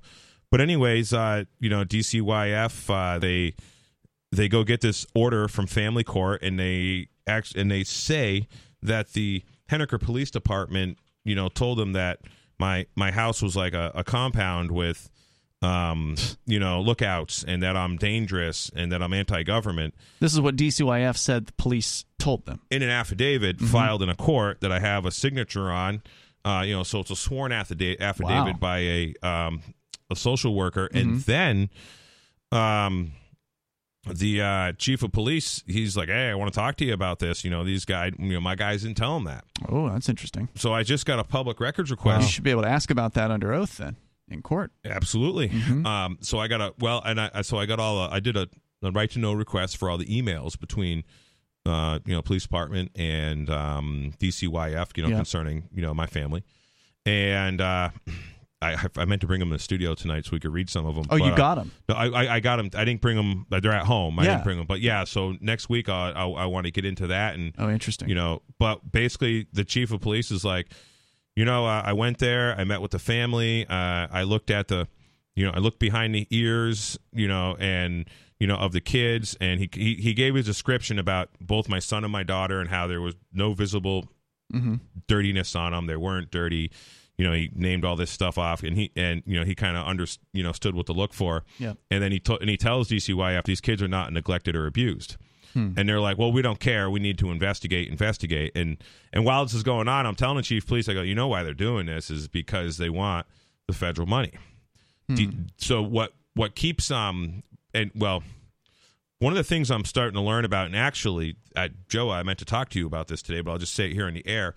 I would really like to find someone who understood about like municipal bonds, government bonds, because I've done a little research, and what I'm under the impression of is that all of the money that's collected essentially by the taxpayers goes first to service the pension funds of the state, of all the employees of the state, county, city, town, village, blah, blah, blah, blah, blah, federal government. But and so this is very true in many states, especially California, where the pension systems are like very upside down and sort of insolvent because, who's running the government pensions is but a bunch of rookies. Anybody who's like a really good investor. Yeah, not the people that are retired. Anybody who's like a really, high-end, really good investor is not working on government pensions. They're working for big companies that are going to pay them out well or whatever, or, millionaires. So, and so the pension system is taking all the money first, and then whatever money's left over is going to infrastructure. So, like, this is why, like, in Henniker and Ware, New Hampshire, it costs, literally $19,800 a year per student to go to school, and like something like all that, like a big massive amount of that money, I'm speculating maybe more than half of it is going to just fund pensions. Wouldn't surprise me. So like I was saying with the federal government is supporting the judicial pension of the Texas judiciary with the child support scheme, kicking in 60, giving a 66% incentive according to Jeff Younger. You guys should check out Jeff Younger's thing. It's a little, it's pretty scary how this poor guy, his 10-year-old son, he can't see, and his ex-wife is pushing the kid to transgender into a girl, and they moved to California, and he's like, my son does not want to be a girl, and they want to do like hormones and all kinds of stuff on the kid. This is crazy. It is crazy. And so, anyways. Getting back to like if there's someone who could like look into this pension system and sort of like some kind of accountant, I'd really like to sort of have some evidence to show people how they're getting duped, especially on their taxes, because we're not getting what we're paying for. You get people all over the place that are paying $10,000 to $12,000 a year in property taxes in New Hampshire, and people are like, that's all you're paying for property taxes? Mine's $24,000. Yeah, the guy told me. Oh yeah, it's insane what the property taxes are, and you can just go look in almost any rural town anywhere and see there's a bunch of properties that are delinquent in taxes, and also. But anyways, I'm digressing too much. Back to this DCYF stuff. A quick records request. Just do a records request. Show me a list of all the people collecting pensions in this town, you know? Okay, yeah, that's why I kind of wanted to talk to you a little bit about this. But yeah, It'd be fascinating because there's probably people. There's probably dead people on that list, but I wouldn't be surprised. Like, and there's probably people that shouldn't be on that list of pension collection. Who knows? so anyways, all these guys that work for the state very well are going to, fight, and they're going to work to make sure their pension is solvent. Yeah, they are. And so these social workers and everybody in DCYF, every interaction they do with families and stuff, they get a big chunk of money from the feds. So this order literally said on it that a police officer, a social worker, a parole officer, and someone else, could do this, like interview the kid and inspect the premises to like make sure it's safe. So I said to the cop, sort of against my will. My wife really wanted to do this. Let's just let the local chief of police and his lieutenant, who is a biological mother of a couple of kids and has been with her, husband, the father of the kids, they're still married, and the chief of police has a couple of kids and he's still with the mom. So these are good, like, organic families. And they're law enforcement, and according to this order, they could do this. So I suggested that the chief of police can do this, and I was very adamant about saying I do not want a DCYF employee here because I do not want DCYF getting its federal money. Okay, that was my big motivation, and also because they get a kickback if they just get to talk to the kid, right? Yeah. Oh, yeah. Well, they get a kickback if they do any of that stuff on that order, and to have DCYF do this, you actually gotta. From what I understand, I haven't seen his paperwork, but this is what some people do. They're like, oh, I had that done, and I agreed to it, and then I had to sign a whole bunch of documents authorizing them to talk to my daughter, authorizing them to Nothing good can come from it. Right. So DCYF says, no, the police can't do this. I want to continue with the story here in moments. Your calls and thoughts also welcome. We got Jay Noon here. He's going to court with his wife for a DCYF attack on their family on Monday. And you can join us here. The number is 603-283-6160. This is Free Talk Live.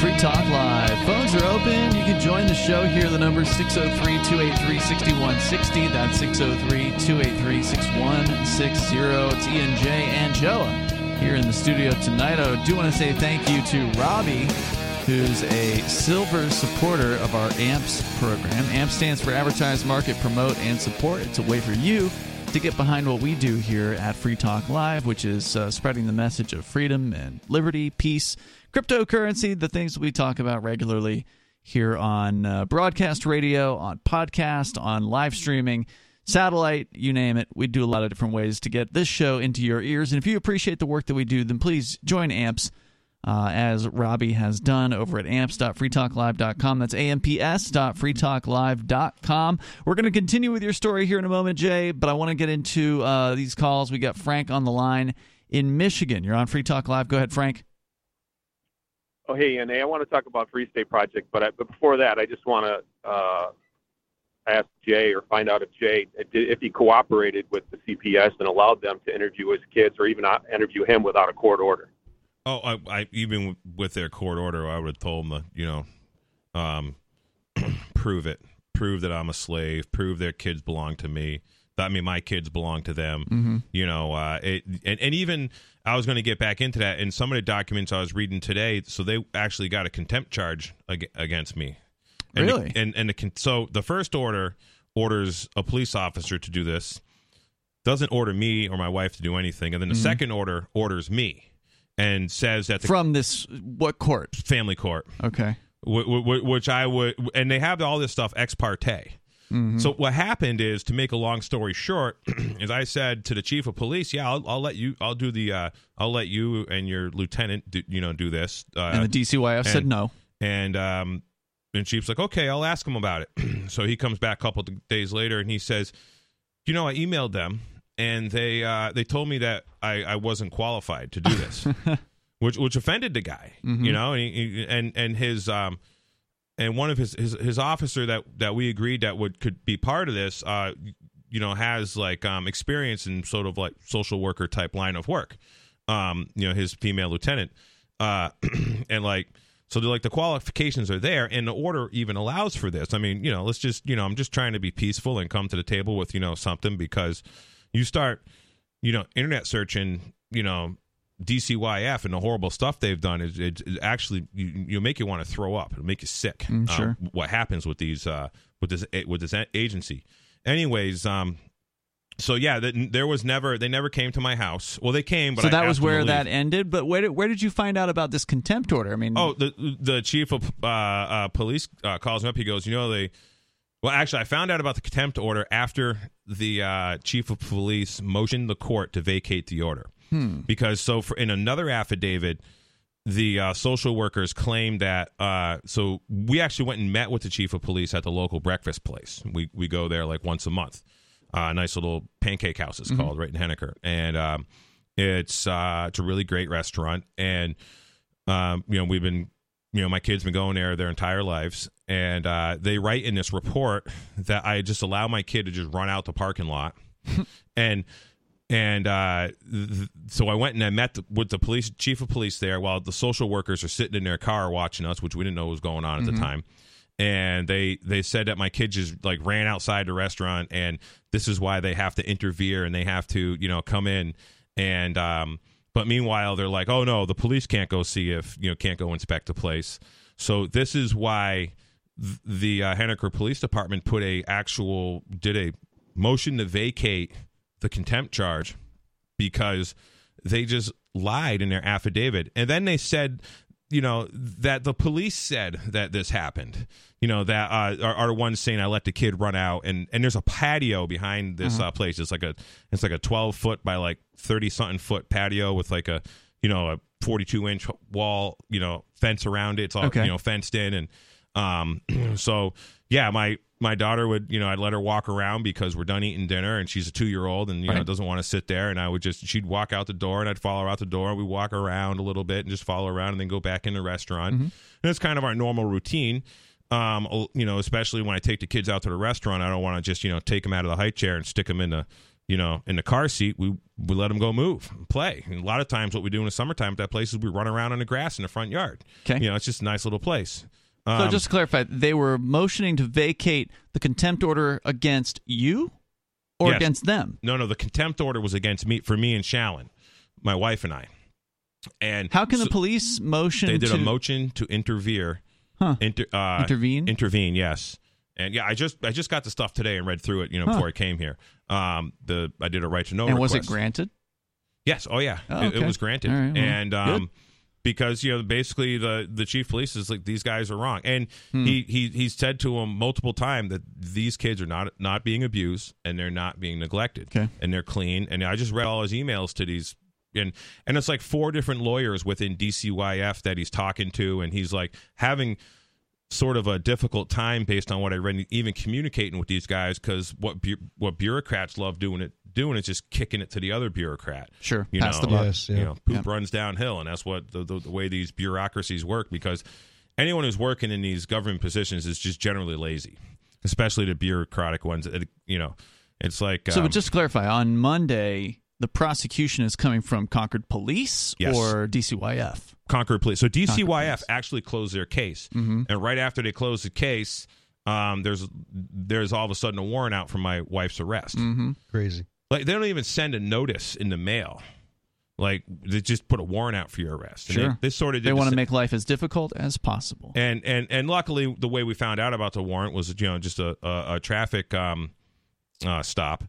And the police officer's like, oh, there might be a warrant out for your arrest. But she's like, and then the police officer's like, well, let me go find out about this and I'll get you the paperwork. And, didn't arrest my wife. Didn't arrest her. No. Wow.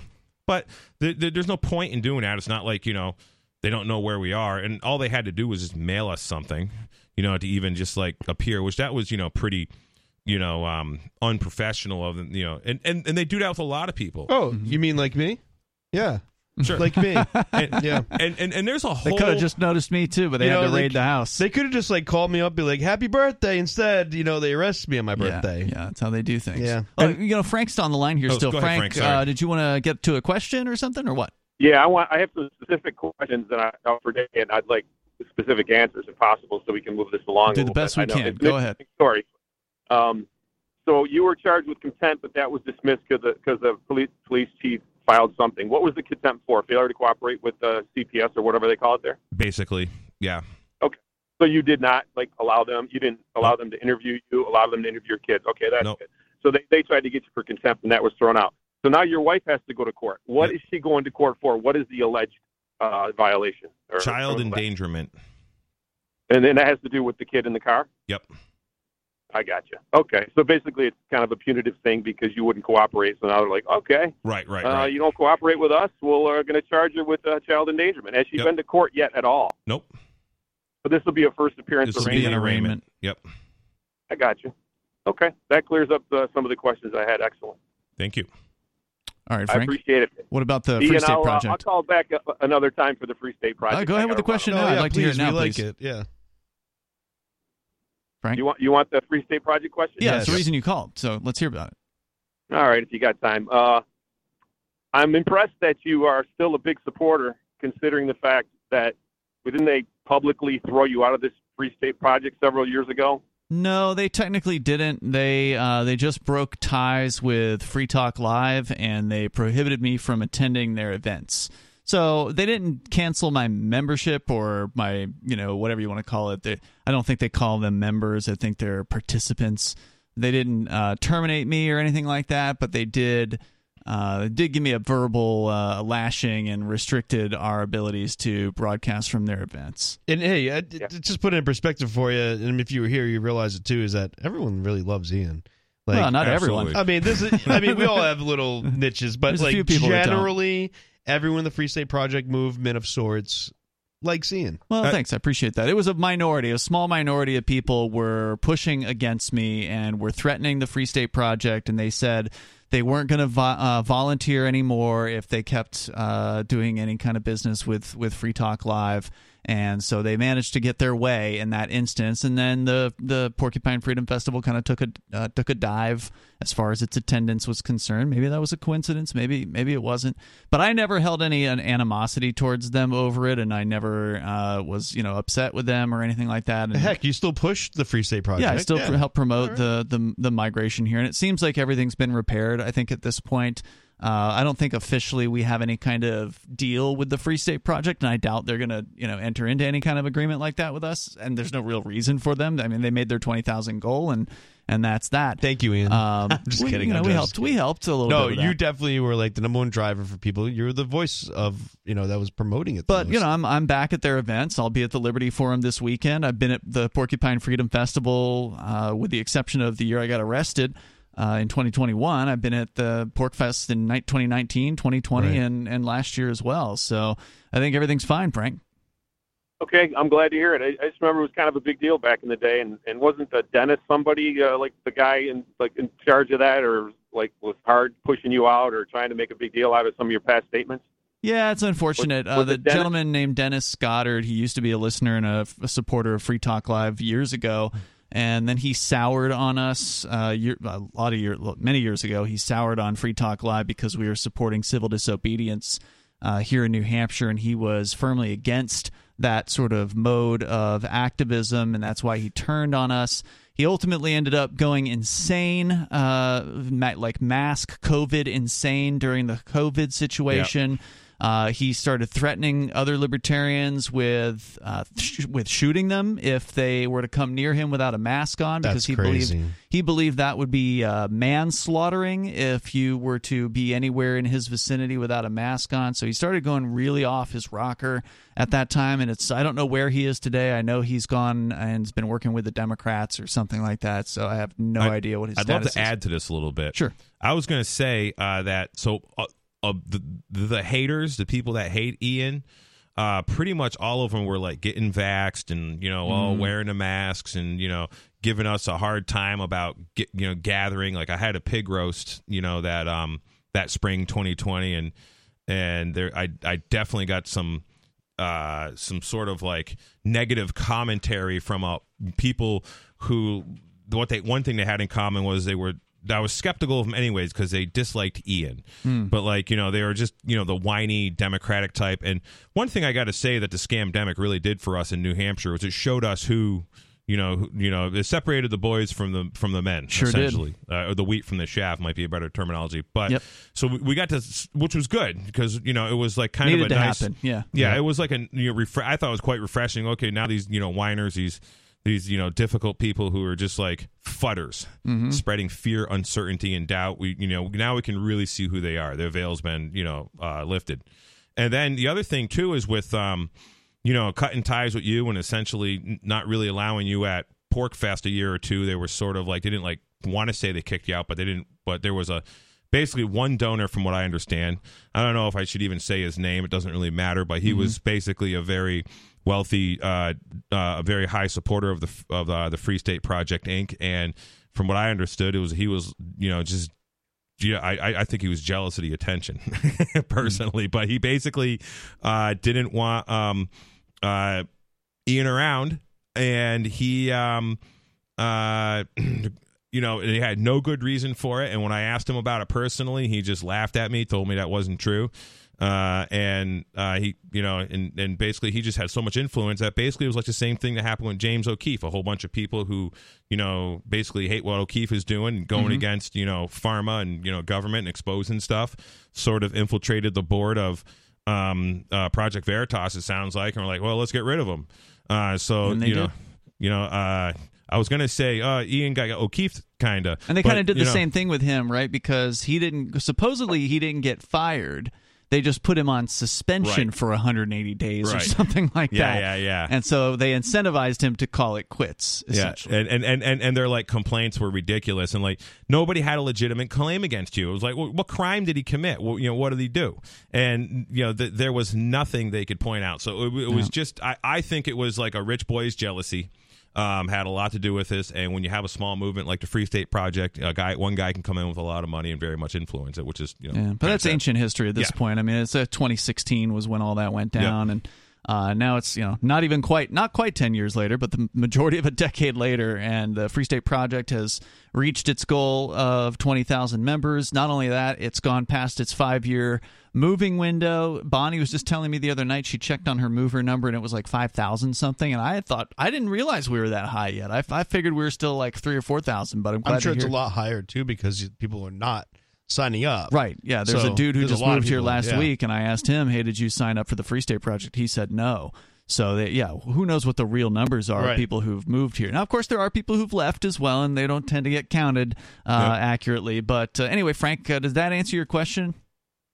Yeah, it does. And just real quick, I know like the goal was 20,000, and they don't track the people that moved. I mean, people like check in at all with the Free State and say, yeah, we moved. Or they do. They haven't even to the numbers, did you say? They do check in, and that official number, I believe, is, at least as far as Bonnie she moved in 2021, so it's been a couple of years since then. I mean, she was number 5,000 something at that time, so that must mean it's, I heard there was at least 1,000 movers in 2021, so let's just say, be safe and say at least 6,000 people. I heard 6,500 as a number at one point. Yeah, that sounds right. And that would be the official. Recently. That's the official check-in. We're here. Here we are. We signed. We're here now. Kind of movers. And for an example, I signed up years ago. I don't know what year, but who knows what number I was? Who cares? But I revoked my signature because of things that happened to you. Yeah. So I was like, nah, remove my name from that list. But you moved anyway.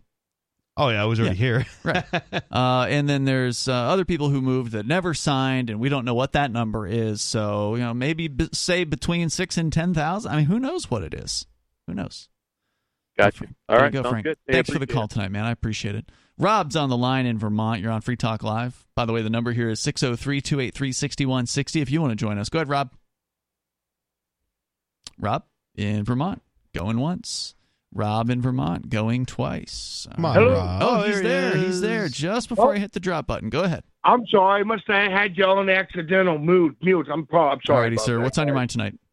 Well, I mean, I just wanted to tell Jay that I really wish him the best of luck on Monday.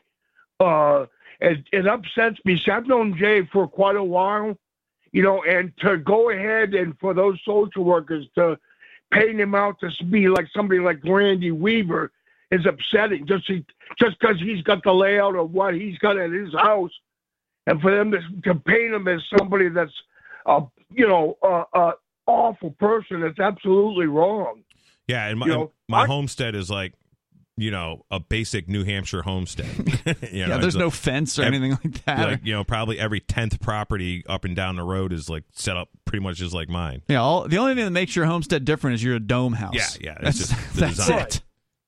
I tell you, I can take you down the legal quagmire of what the Department of Child Welfare does to people. They destroyed me and my family over 40 years ago, and they'll do what. See, the family law and the criminal law are two different entities. Okay, and the family law.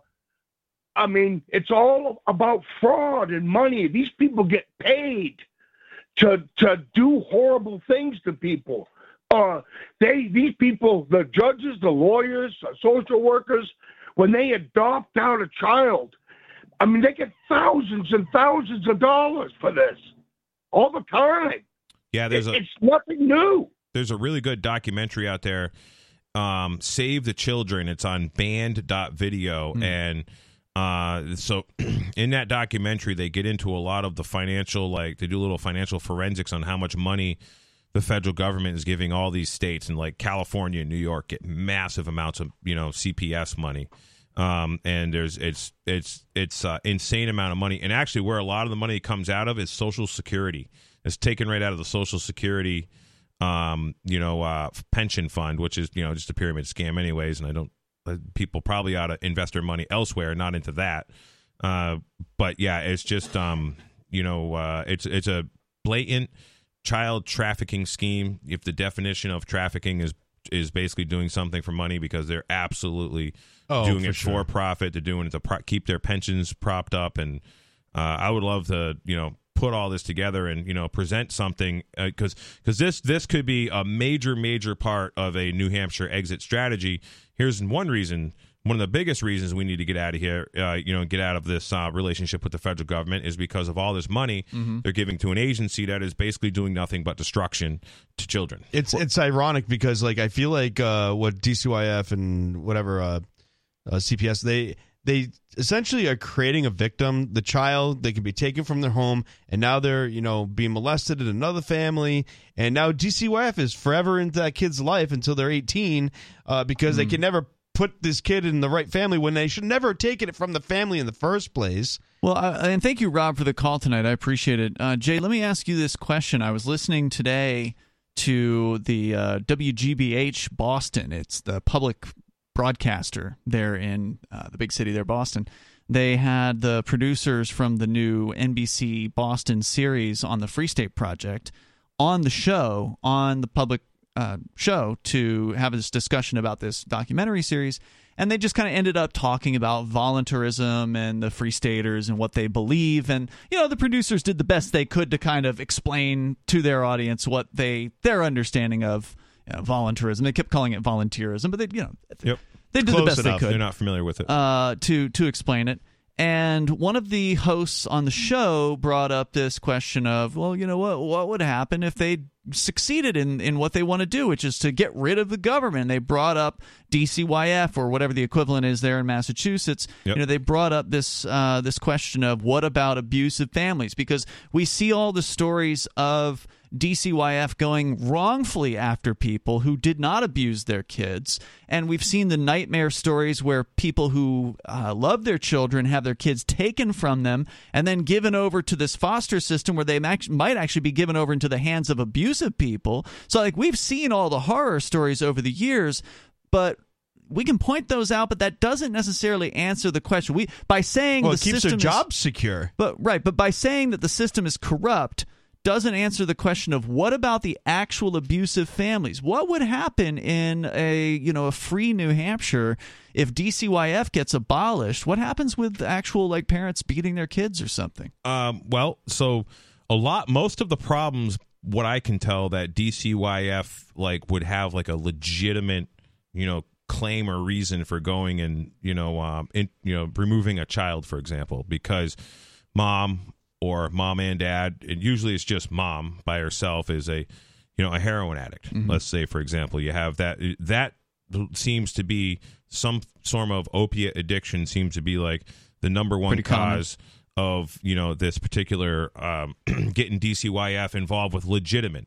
Now, in this Save the Babies documentary on band.video, I think it's called, or band.tv, and actually it's really hard to find it. You don't want to use a Google search. You got to use something else. It was because I've told people I can't find it. I'm like using Google, and then they use Brave browser, and then they find it.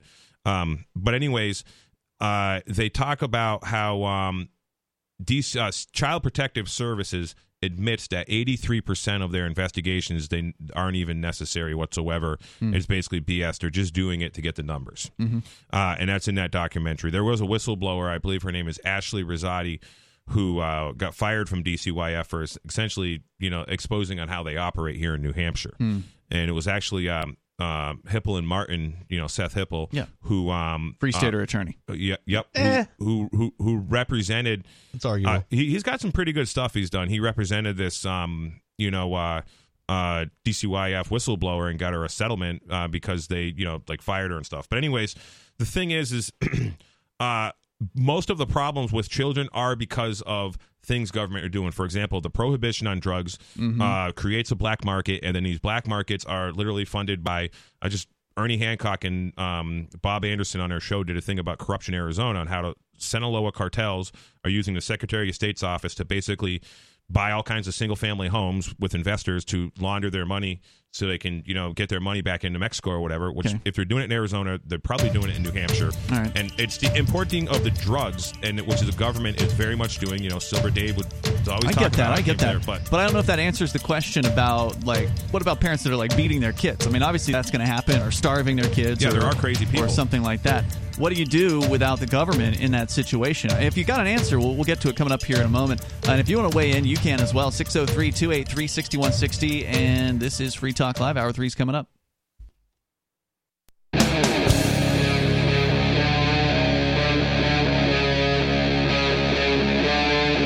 Free Talk Live. It is Free Talk Live, and we are kicking off the third hour of the show. The phones are open. If you want to join us here, the number is 603-283-6160. That's 603-283-6160. And here in the studio tonight, it's Ian, Jay, and Joa. Phones are open. You can, of course, take control of the airwaves here on Free Talk Live. Bring up anything that you want. We were just talking about DCYF, the Department of Children, Youth, and Families, I think is what it stands for here in New Hampshire.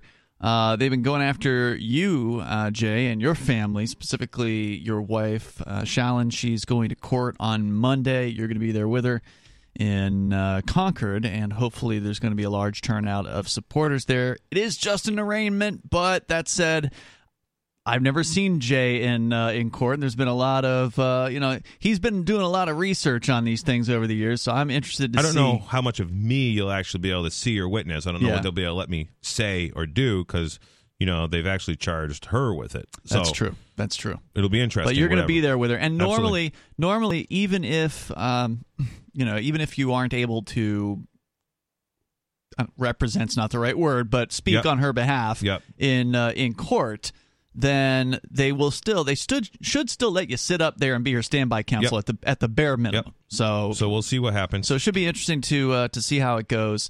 And that led to a conversation about DCYF or this whole concept of having this government agency overseeing people's family life. And the reason I asked the question right before break was because it came up on Boston Public Radio today as they were talking to the folks who were doing the NBC Boston TV series about the Free State Project. There was an interesting 20-minute long interview they did. I posted it actually on our SoundCloud profile at soundcloud.com/freetalklive. So if you've subscribed to our podcast, you got that episode today of that discussion they had, because I thought it was interesting, coverage of the Free State Project and all that. But it led to a question about DCYF and what would we do if we didn't have this government agency keeping us safe from parents that are abusing their kids. What do you guys think? Well, first off, the government has taken too much control in general, so people are just dependent on the government, for their services and basic community sort of efforts, and all kinds of further facets of government. But see, this is where the community comes involved. Mm-hmm. You know, if I saw someone, you know, in my neighborhood abusing their kid, I'm going to say something. I'm a part of this, you know, this neighborhood, this community of sorts. So I'll say something that way. But I mean, I wouldn't try to take someone's kids away. It's very circumstantial at that point. Imminent danger is another story, right? Mm-hmm. Like if a kid is imminently in danger, I think it's the responsibility of people who know to go do something about it.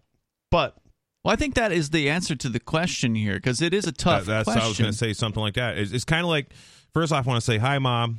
Mom's listening. Hey, Mom. Anyways, like, you know, if you saw like some dude beating his wife, mm-hmm. or you see a woman that, you know, looks like she's beaten, and you know that somebody's beating her, or you start asking some questions or whatever, you would want to. I would want to render aid or help in some way or some form. Mm-hmm. The only thing I can relate to an action that I have taken on, sort of a vigilante action before, was there was a woman I knew who had these goats, and basically she was very much neglecting them. She was a drug addict, and so I go over there one day to do something, or the goats keep on getting out, and the goats have no water, they got like no food, and you know, as soon as they see me with a bucket, they come running. So they just followed me back to my place, and I just put them in a stall, and then I turned them out with my goats. And this lady shows up like 3 weeks later. She's like, "Hey, my goat's been missing." I'm like, "Really?" She goes, "Yeah, I went out there today, and they weren't there." I'm like, "Oh, that's interesting." And she's looking right at her goats. They're in with my goats. That's how bad it was. She couldn't recognize her own goats. Right. Yeah. But she was like a straight up junkie, and it was a very sad story. And I'm like, "Yeah, I don't know, you know, but I went and stole her goats. That's what I did." Mm-hmm. Now, do you have a right to go steal someone's, you know, livestock? No.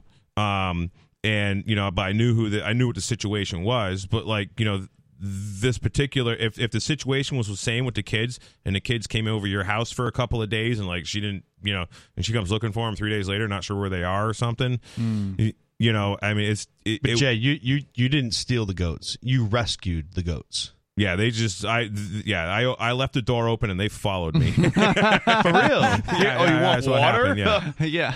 Right. So we have state agencies that are dealing with this animal stuff. You know, whatever the ASPCA or something they call them, animal control. Mm-hmm. You know, there's all kinds of people who have been harassed over neglecting their animals, and you know those animals are private property. Well, if somebody's beating their wife, you got to intervene. If somebody's beating and abusing their children, you should be a little bit nosy about things. I tend to, I'll say to some people sometimes, I'll ask them things that are like considered nosy. I'll say, "Hey, excuse me, I'm kind of nosy, but you know, what's up with you know, your kid there or whatever, you know, Mm-hmm. or things going on, your kid's constantly looking at a device. That's concerning to me. I kind of think that's child abuse, so I want to have a talk with the parents about it."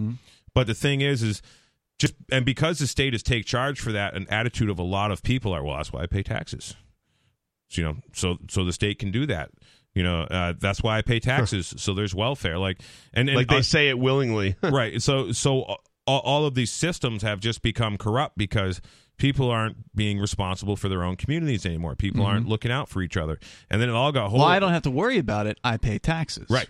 You become bitter too when things do happen in front of you. Like, why isn't the government doing anything? Mm-hmm. Yeah, I pay taxes. I don't want to do it. Yeah, the government should be doing it. I think if it came down to what you guys are talking about, which is rescuing somebody from an abusive situation, whether it be an animal or a child or liberating whatever, them too, liberating them, then I think that, you know, if it came down to it, if that person wasn't a complete drug addict or whatever, and they didn't even know what was going on, they did know what was happening, and they brought some sort of case against you, like, "Hey, you took my kid from me."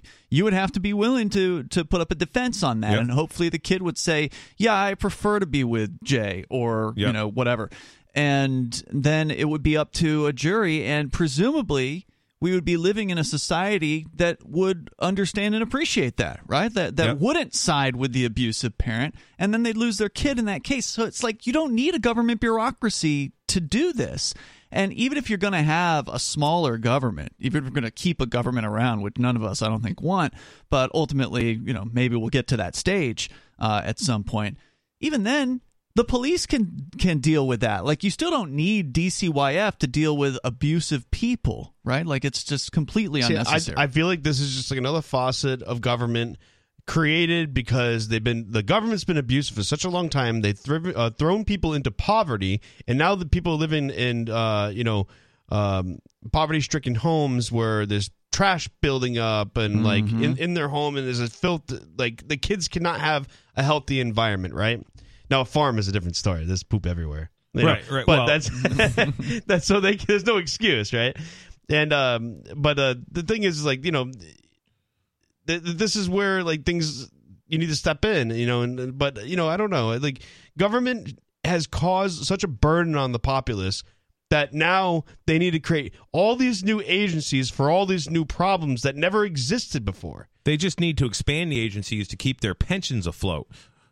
Really. Let's go to the phones here. I got Bad Slave on the line in New Hampshire. Go ahead, Bad Slave. Thanks for taking my call. You got to start back a few years back, even a few decades back, to the beginnings of the 60s and, the whole progressive movement, I guess maybe even all the way back to Wilson and all of that, where they basically decided, through so-called progressive politics,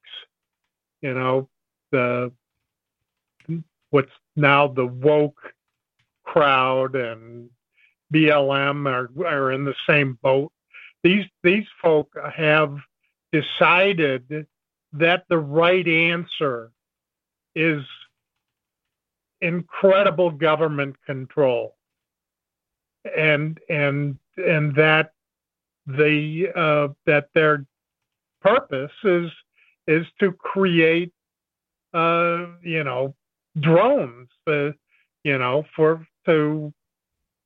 service the global elite, algorithmic gangsters. Slaves. The cookie cutter farm of schools, to keep these kids like brain enslaved. Right, and I think actually directly funding through what's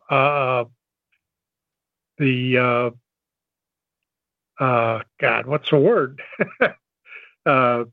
I want to say theft, but extortion. The funding through extortion of law enforcement. We didn't have law enforcement like that.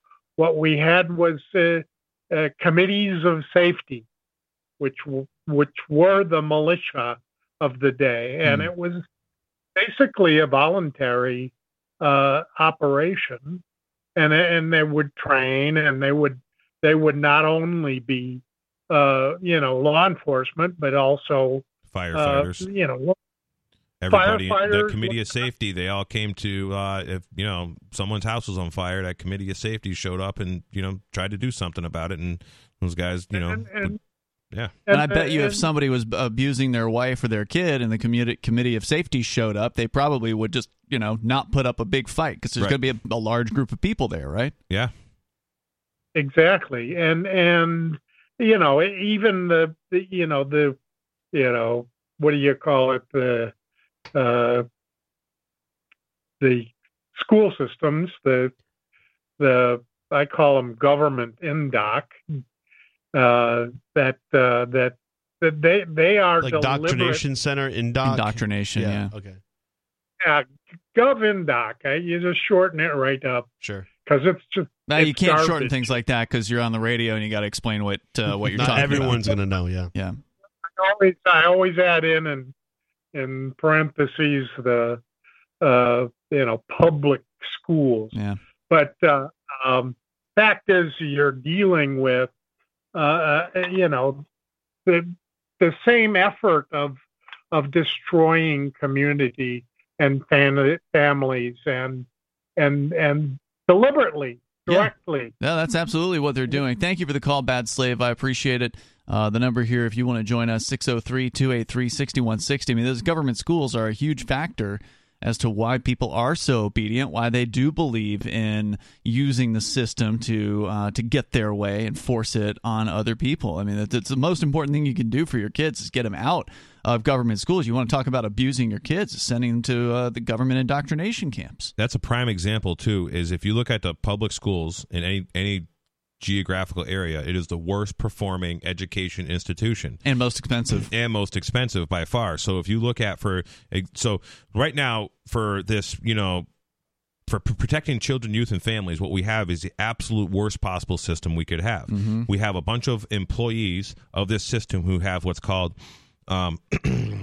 qualified immunity, which basically means that they are immune from prosecution if they civil and criminal liability while they're acting under the veil of the state. So what does that do? That creates a culture. This has been going on for generations. This qualified immunity with DCYF ever since they've been around. This creates a culture of irresponsible people. Irresponsibility means lack responsibility. The term qualified immunity equals irresponsibility, lacking of responsibility. You don't have to be responsible. So and then what happens is, we have 3 to 5% of our population is sociopaths. Yeah. And you have these huge bureaucracies that have hundreds or thousands and even on federal levels, tens of thousands of employees. Mm-hmm. And you're getting some psychopaths in there. Absolutely. And a really smart psychopaths, the aggressive ones, claw their way to the top, and they don't care what they got to do to get there. These clean record child abusers. They're actual child abusers, and they just have a clean record. So that they gain these positions, and then they abuse kids, like Joe Biden. Sure, yeah, maybe. Sure, looks like it. I mean, the laptop says so. And his daughter's diary refers to him as basically he is a pedophile. Joe Biden is absolutely a pedophile if you believe Ashley Biden's diary. And and just look at him. He's a creepy guy, sniffing little girls. And the thing is weird. It's really weird. You have all the stuff with his son. You're like, his son is not shy about how he's smoking crack, and his son apparently labeled his own father Pedo Peter in his phone. Right. That got when the phone got ripped and revealed to the public. But back to DCYF and even the people that showed up at your house, I don't think they even have kids.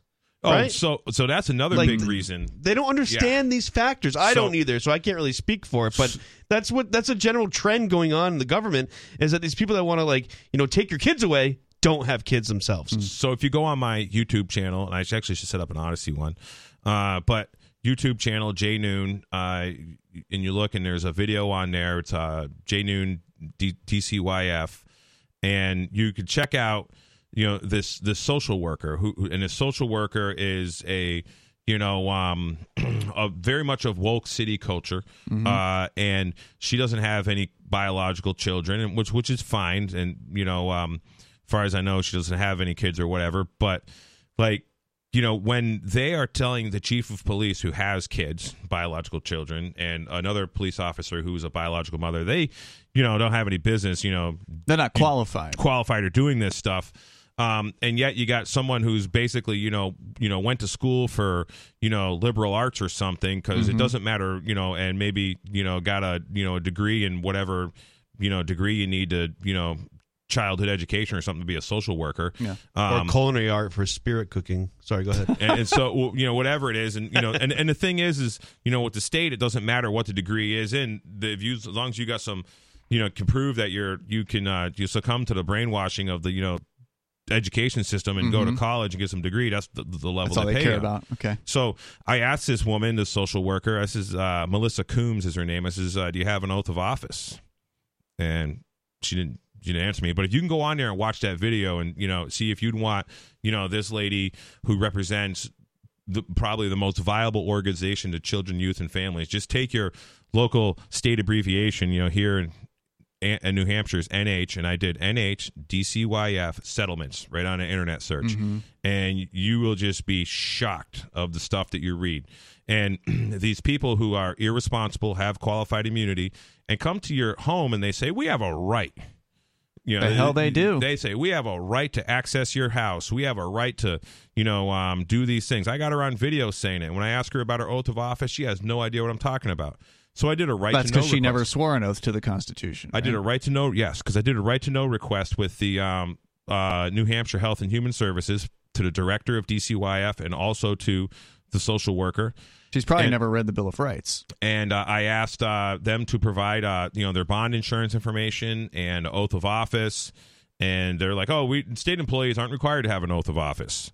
So essentially, is it only the police and the elected officials that are supposed to? So I'm pretty sure state cops you're going to find don't have an oath of office, because in Massachusetts, state cops don't, but local cops do, and sheriffs do. Yeah, actually, state cops are just private corporations according to their own court pleadings in Massachusetts. Right. So as much as I don't like the sheriffs, I'd probably call the sheriffs first than the state police. Call your local cop. And it's good if you know who your local cops are. Well, you're asking me to call Manchester PD, which is not ideal. Well, whatever, and don't be in a city. If you're in a big city, you can't. Don't remind me, guys. And the really thing is we should try not to be in the cities. I mean, get your kids out of the cities if you're raising kids. The cities aren't healthy places, for families. And but so now we have this culture of, I don't even know when DCYF got really going, but we have a culture of state employees that are attracted to the job not requiring any responsibility, because pretty much no matter what you do as a state employee, you're not going to be held liable. Kind of like these vaccine companies, get these sweetheart government contracts to sell a product that if the product causes injury or damage, they give them each other high fives. They're immune from liability. And just like with the vaccine companies, it is the taxpayers that pay out the damages for in vaccine court, and it is the taxpayers who pay out the damages for DCYF, which is. The legislature in its last session put aside $100 million. For this is for the Sununu Abuse Center, right? Center, and we have, which is, and by that I mean where people were abused at this state-run center that bears the name of the governor, Sununu, on it. Yes, like actual abusing children, right? At gunpoint. Yeah, at gunpoint.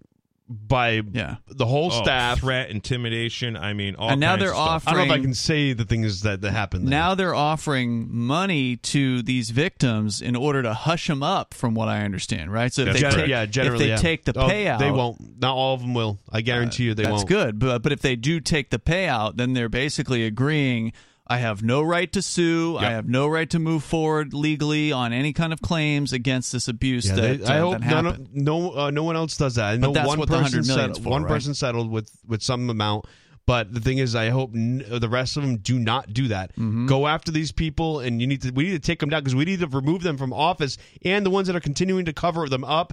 Shame on them. Because that's the idea, though, that the state wants to do, is they want to take $100 million and they want to say, all right, let's make this go away for $100 million. It's a collapse of. It's a house of cards ready to collapse if they would take it all down. If enough of them don't take the money and they sue, it could cost them way more than it could cost the state way more than $100 million. Yeah, but we should be going after the state for the funds of it. We should be going after these individuals. I know they probably don't have any more money, but who hired them? Fire them. Take their money. How about and then the supervisors, fire them. Take their money. All the people that were involved in causing the abuse of all these children. But don't they have qualified immunity? I don't give a damn. I mean, I know what you're saying. We're going to have to challenge this qualified immunity. What's going to happen? Especially when the kids are being raped in basically a prison at gunpoint. Yep. And so with respect to the Sununu Center, which there's a YouTube channel called Absolute Defiance. This is Footloose's YouTube channel. So the title of the video it's about an hour long, is Sadism, Rape, Torture, and Corruption in New Hampshire, the Sununu House, YDC. This is an absolutely horrific account from one of the hundreds of victims that wound up at the John H. Sununu Youth Detention Center that was systematically abused, molested, raped, tortured, and ignored. When he tried to report it, the abuse became worse. From all levels, case managers, staff, police chiefs, they all turned a blind eye. So Footloose here, when he put this is why abolishing DCYF is going to actually make things better. Despite whatever few things where there's actual abuse going on in families, we can handle that. Because now the abusers are being protected by now they got jobs from the state. Yeah, they got jobs from the state, and it's a go with the flow situation. And if you don't get along, they fire you, find a way to get you out of there. Yeah, and don't think for a moment this isn't going on where you live. If you're not in New Hampshire, this abuse follows power. 100%. Wherever there's power, these people are attracted to it. Back in Rhode Island, my friend Fake Mike Real News, he put a video out saying, if you've been abused by DCYF or been transferred from whatever by DCYF and been abused, contact. We got hundreds and hundreds of emails. Yeah, couldn't even deal with it. Nope. Can't even handle it all. There's more coming up here in moments. We got time for you. If you want to join us, the number is 603 603-283-6160. You can share your story. You can bring up whatever's on your mind here on Free Talk Live.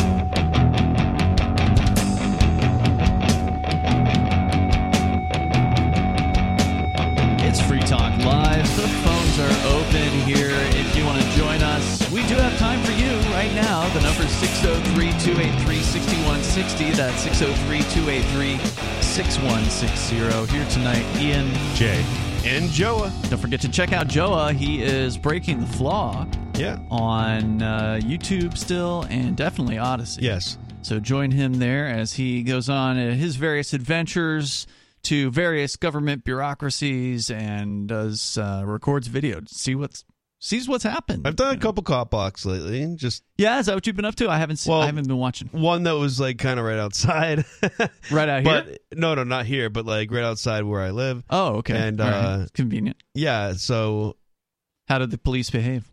Oh, the cop was like, just to let you know, we have body cams, so you don't have to be out here in the cold.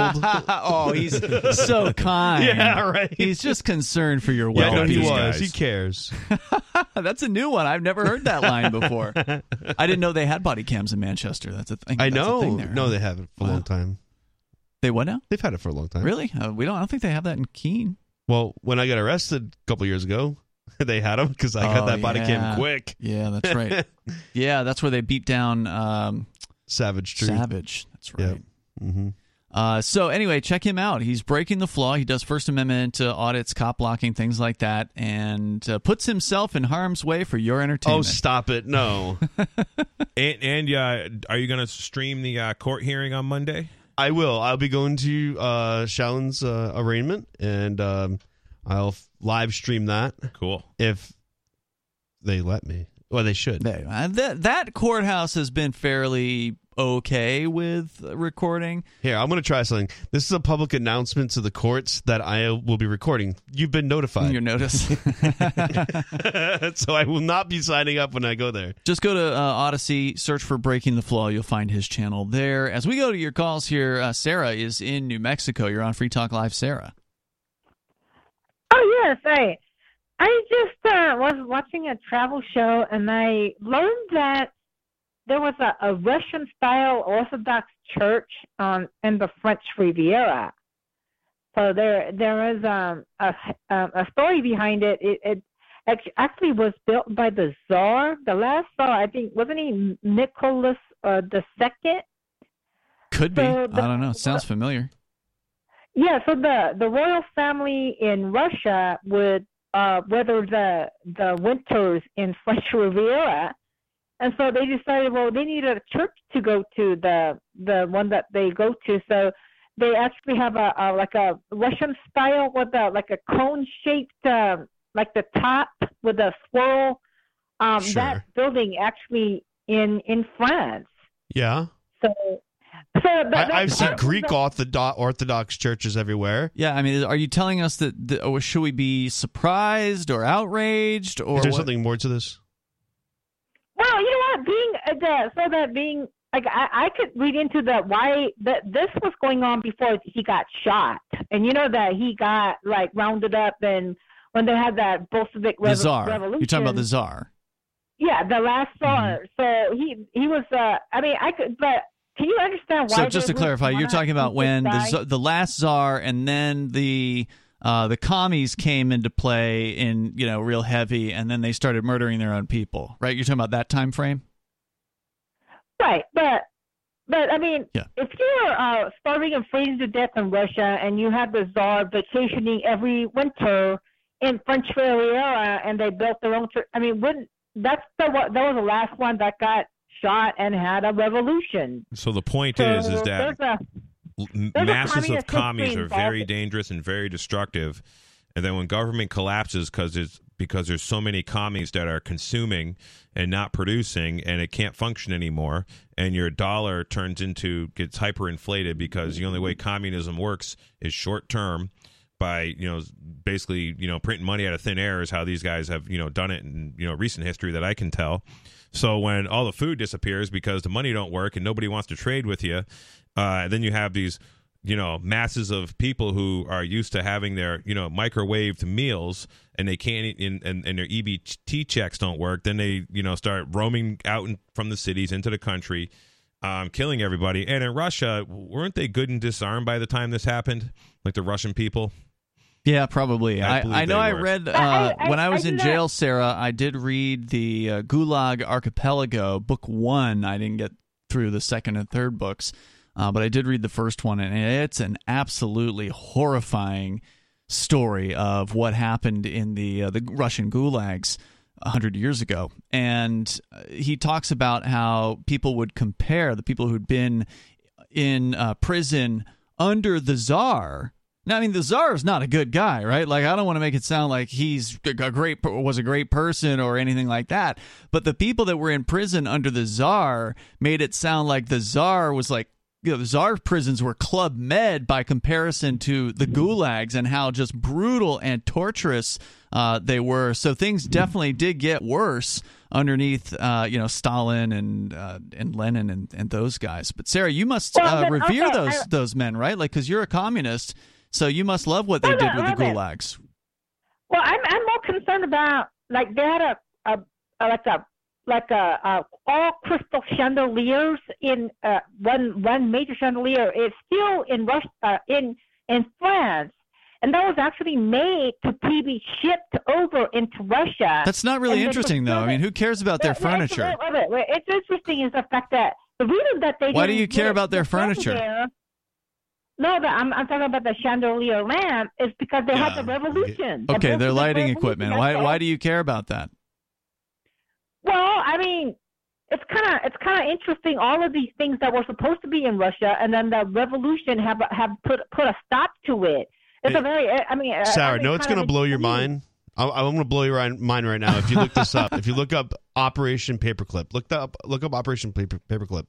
Your mind's going to be blown. If you're just learning about a church with a chandelier that was owned by a czar, holy crap, you got to look up Operation Paperclip. But Sarah, you supported the gulags, right? Because that's way more interesting. If you want to talk about Russia, we should talk about what they did to millions of their people, which was exterminating them and locking them up in prisons for 10 to 25-year bids in a lot of cases. If they didn't die at the hands of the ridiculous conditions that they were under there. And I presume you support all that because you're a communist, right? Well, I mean, that's you guys' twist on it. Oh, that's a twist? No. They probably were happy. Who was happy? Wait, hold on. Who was happy? Well, I think the common people, you never talked about, they had all free education. They had the free guaranteed health care under communism, socialism. Who do you think pays for that, though, Sarah? Bad things about it. Sarah, who pays for it? You're not welcome to my money, right? If you want those services, you're not welcome to steal it from your neighbor. And that's why that society collapsed. Yeah. Because they all got free stuff.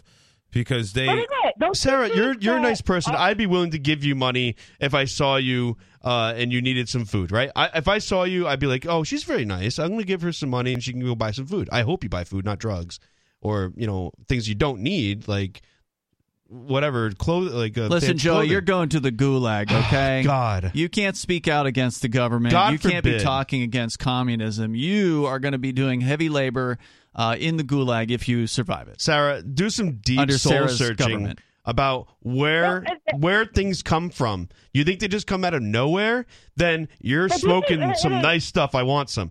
But if you really deep think, you have to listen, Sarah. If someone's talking to you, if you deep think about how things function, the way this world works is that it comes from somewhere. There's someone laboring for you to survive because you're not working. You're not providing for anyone. You're providing some content for Free Talk Live. Thank you. But you're not helping anybody, really. You're really just securing our beliefs, and you're not doing anything for this world.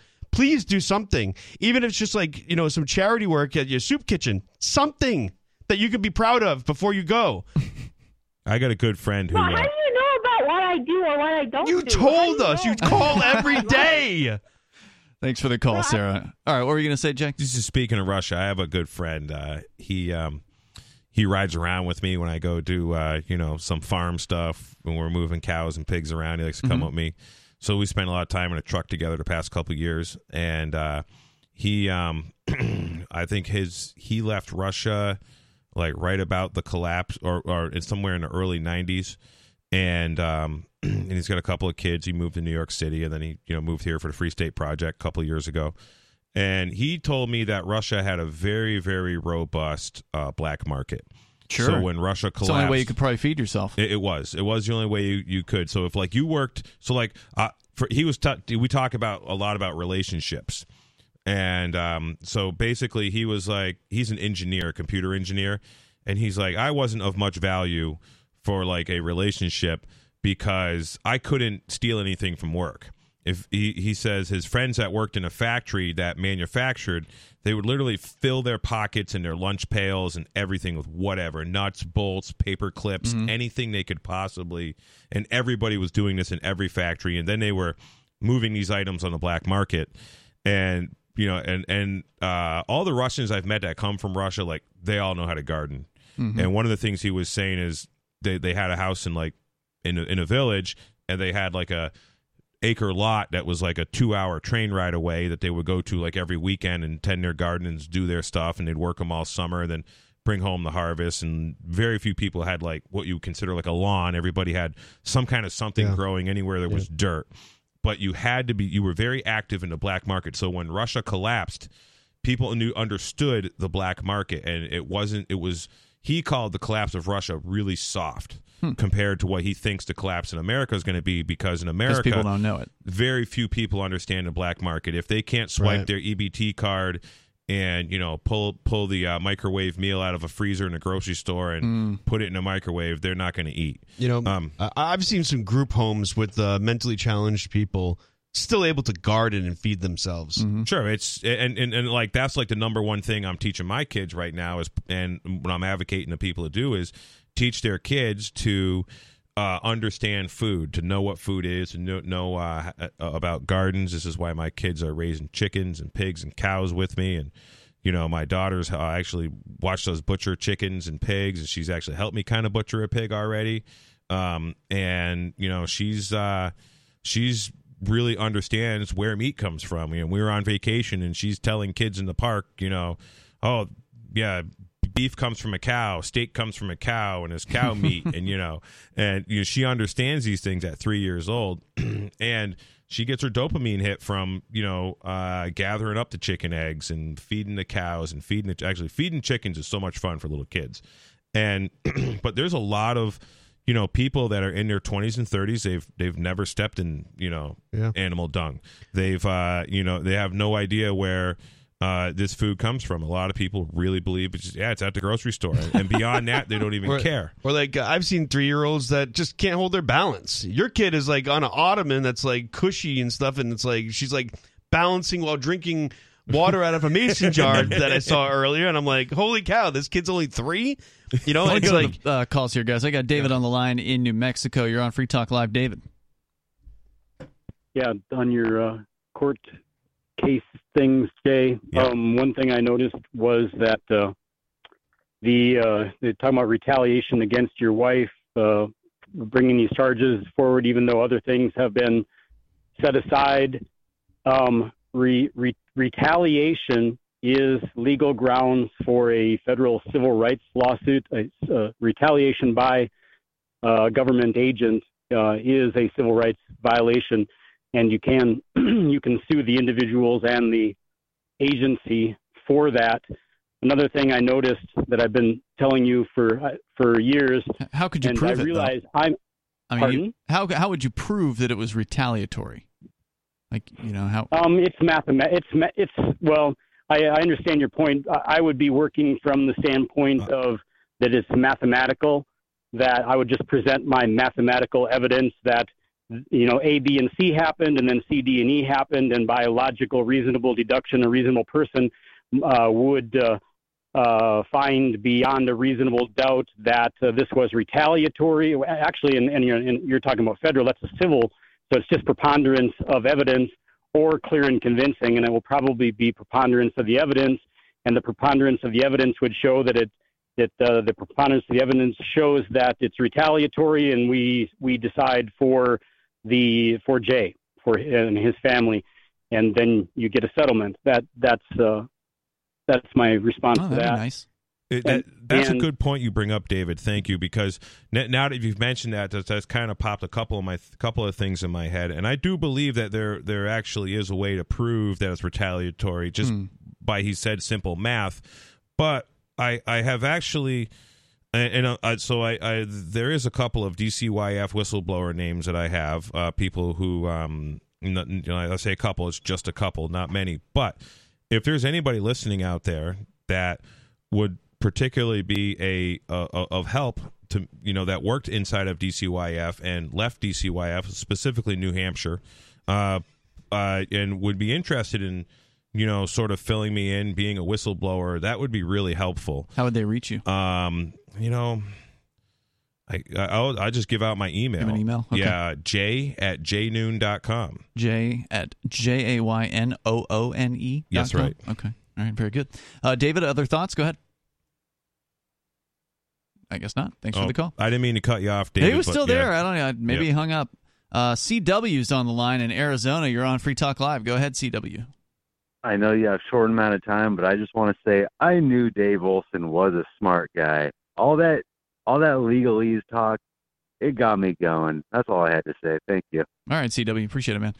So I had this crazy story. I figured it's worth a mention here. New York Post reporting that a New Jersey woman's fight against eviction ended in a deadly blaze Wednesday when she intentionally started a fire in the home she shared with dozens of cats and refused to vacate.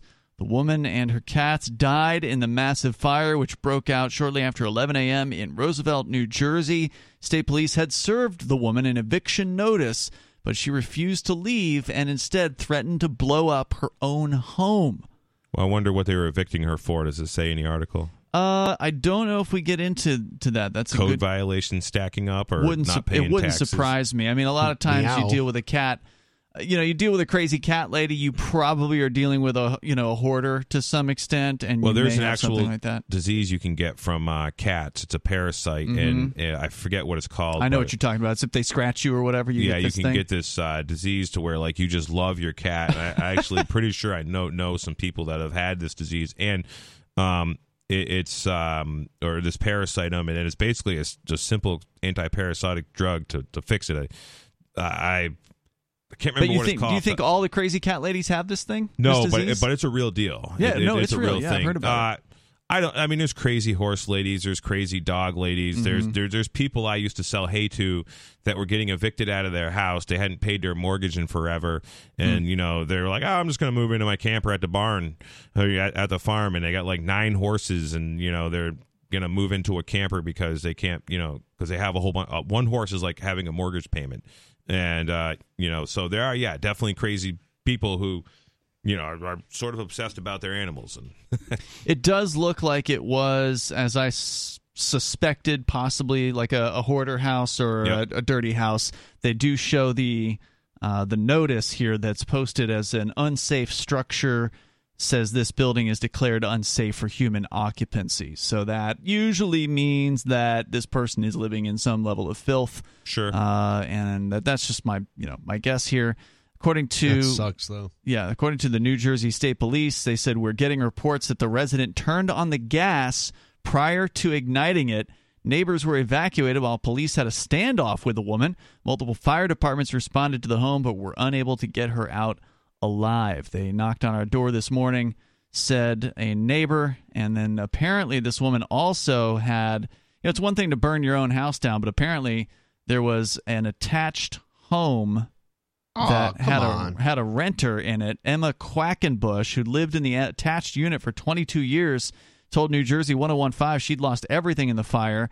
She says this: my house is gone. It's still standing, but it's not livable. What? Can you say her name again? Quackenbush. Emma sorry. This was the woman who survived. I know. Okay. So it sounds like it was a duplex. Could be. And Could she be. was probably renting. Yeah, she was. And, the poor landlord, needed to evict this woman because she was, if you got, I had a duplex house before. I was a renter, and I had to actually remove someone who was like excessively dirty that was living there. It sucks. My house actually had flies on my side. Oh, God. And the guy had From the neighbor? From the neighbor, and he would like... Yeah, I wasn't sure what was going on with over there, but he would basically getting pizzas delivered every day, and he was throwing all the pizza boxes in like this back room.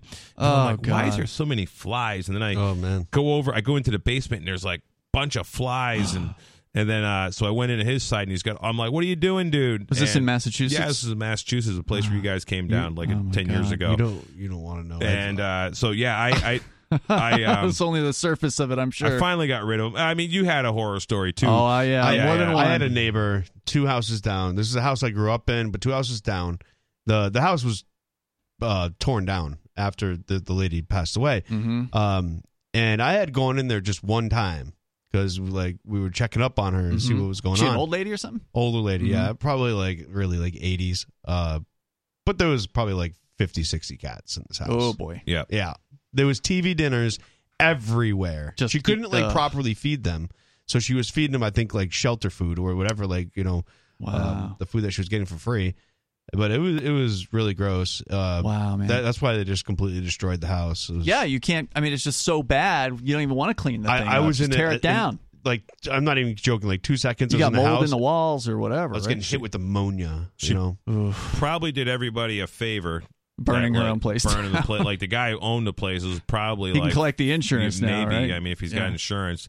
So but the poor woman who's the abutting renter. Yeah. If she didn't have renter's insurance, she's probably totally screwed because a lot of times the insurance that the landlord has doesn't cover whatever with the renters. Yeah, it's awful. And I actually saw what's his name, Governor Ron DeSantis eating the cats afterwards. I just blogged about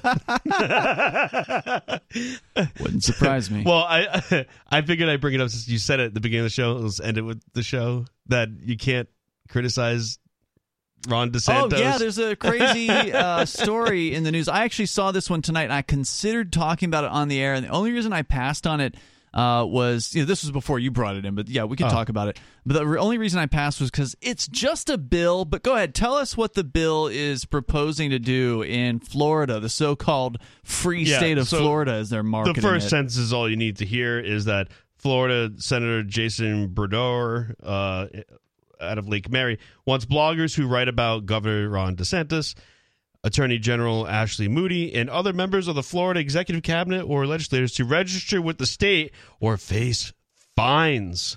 Like serious fines. Like I read the story. It's $2,500 a day if you write a blog post about the governor without you're not on the list of approved bloggers.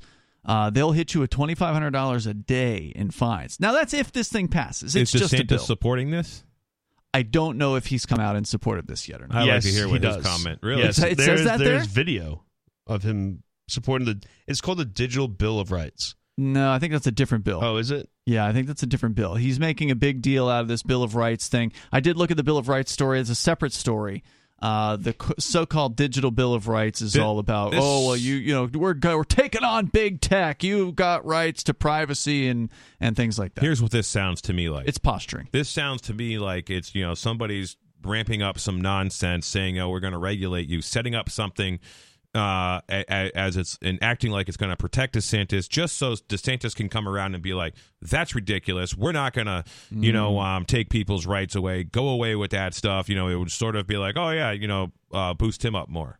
Could be. Yeah, I see what you're saying, dude. It's just like a setup. And that's the way a lot of this political stuff just turns out. I mean, it just seems like everything's a setup. There's Ukraine stuff, the scamdemic, it's just all there for just to, just some more cards falling in this, setup that these guys have going on. And then, at each step of the way, you can place your financial bets on, the stock markets and futures markets and all these things. Collapses and just, extract a whole bunch of Can't wealth. happen soon enough. Out of time for tonight. You can join us tomorrow. Join Joa on his channel, Breaking the Flaw. He's on Odyssey and YouTube. And Jay, his email if you want to contact him. Jay@jnoon.com. That's right. That's noon with 2 O's. Noon.jnoon.com. All right. See you tomorrow. Some of you have wanted to support Free Talk Live's mission on a monthly basis, but don't want to support Patreon. Now we have an alternative that also helps our premier streaming platform, Odyssey. Visit video.freetalklive.com and click Join at the top of the channel. You can subscribe for $5 per month, and unlike other subscription services, Odyssey adds their processing fee on top, so it'll cost a little over $5 per month, but Free Talk Live will receive the entire amount you pledged. Higher donation tiers are available if you're feeling so inspired. You'll get a special membership badge that's visible in the Odyssey chat room, and if we get enough supporters, we may enable members-only chat. This new subscription method is a great way to decentralize our direct listener support away from just Patreon and also support a libertarian-run business, Odyssey. Please visit video.freetalklive.com and click Join to subscribe to our Odyssey channel and help support spreading our message around the planet. Visit video.freetalklive.com and click Join today.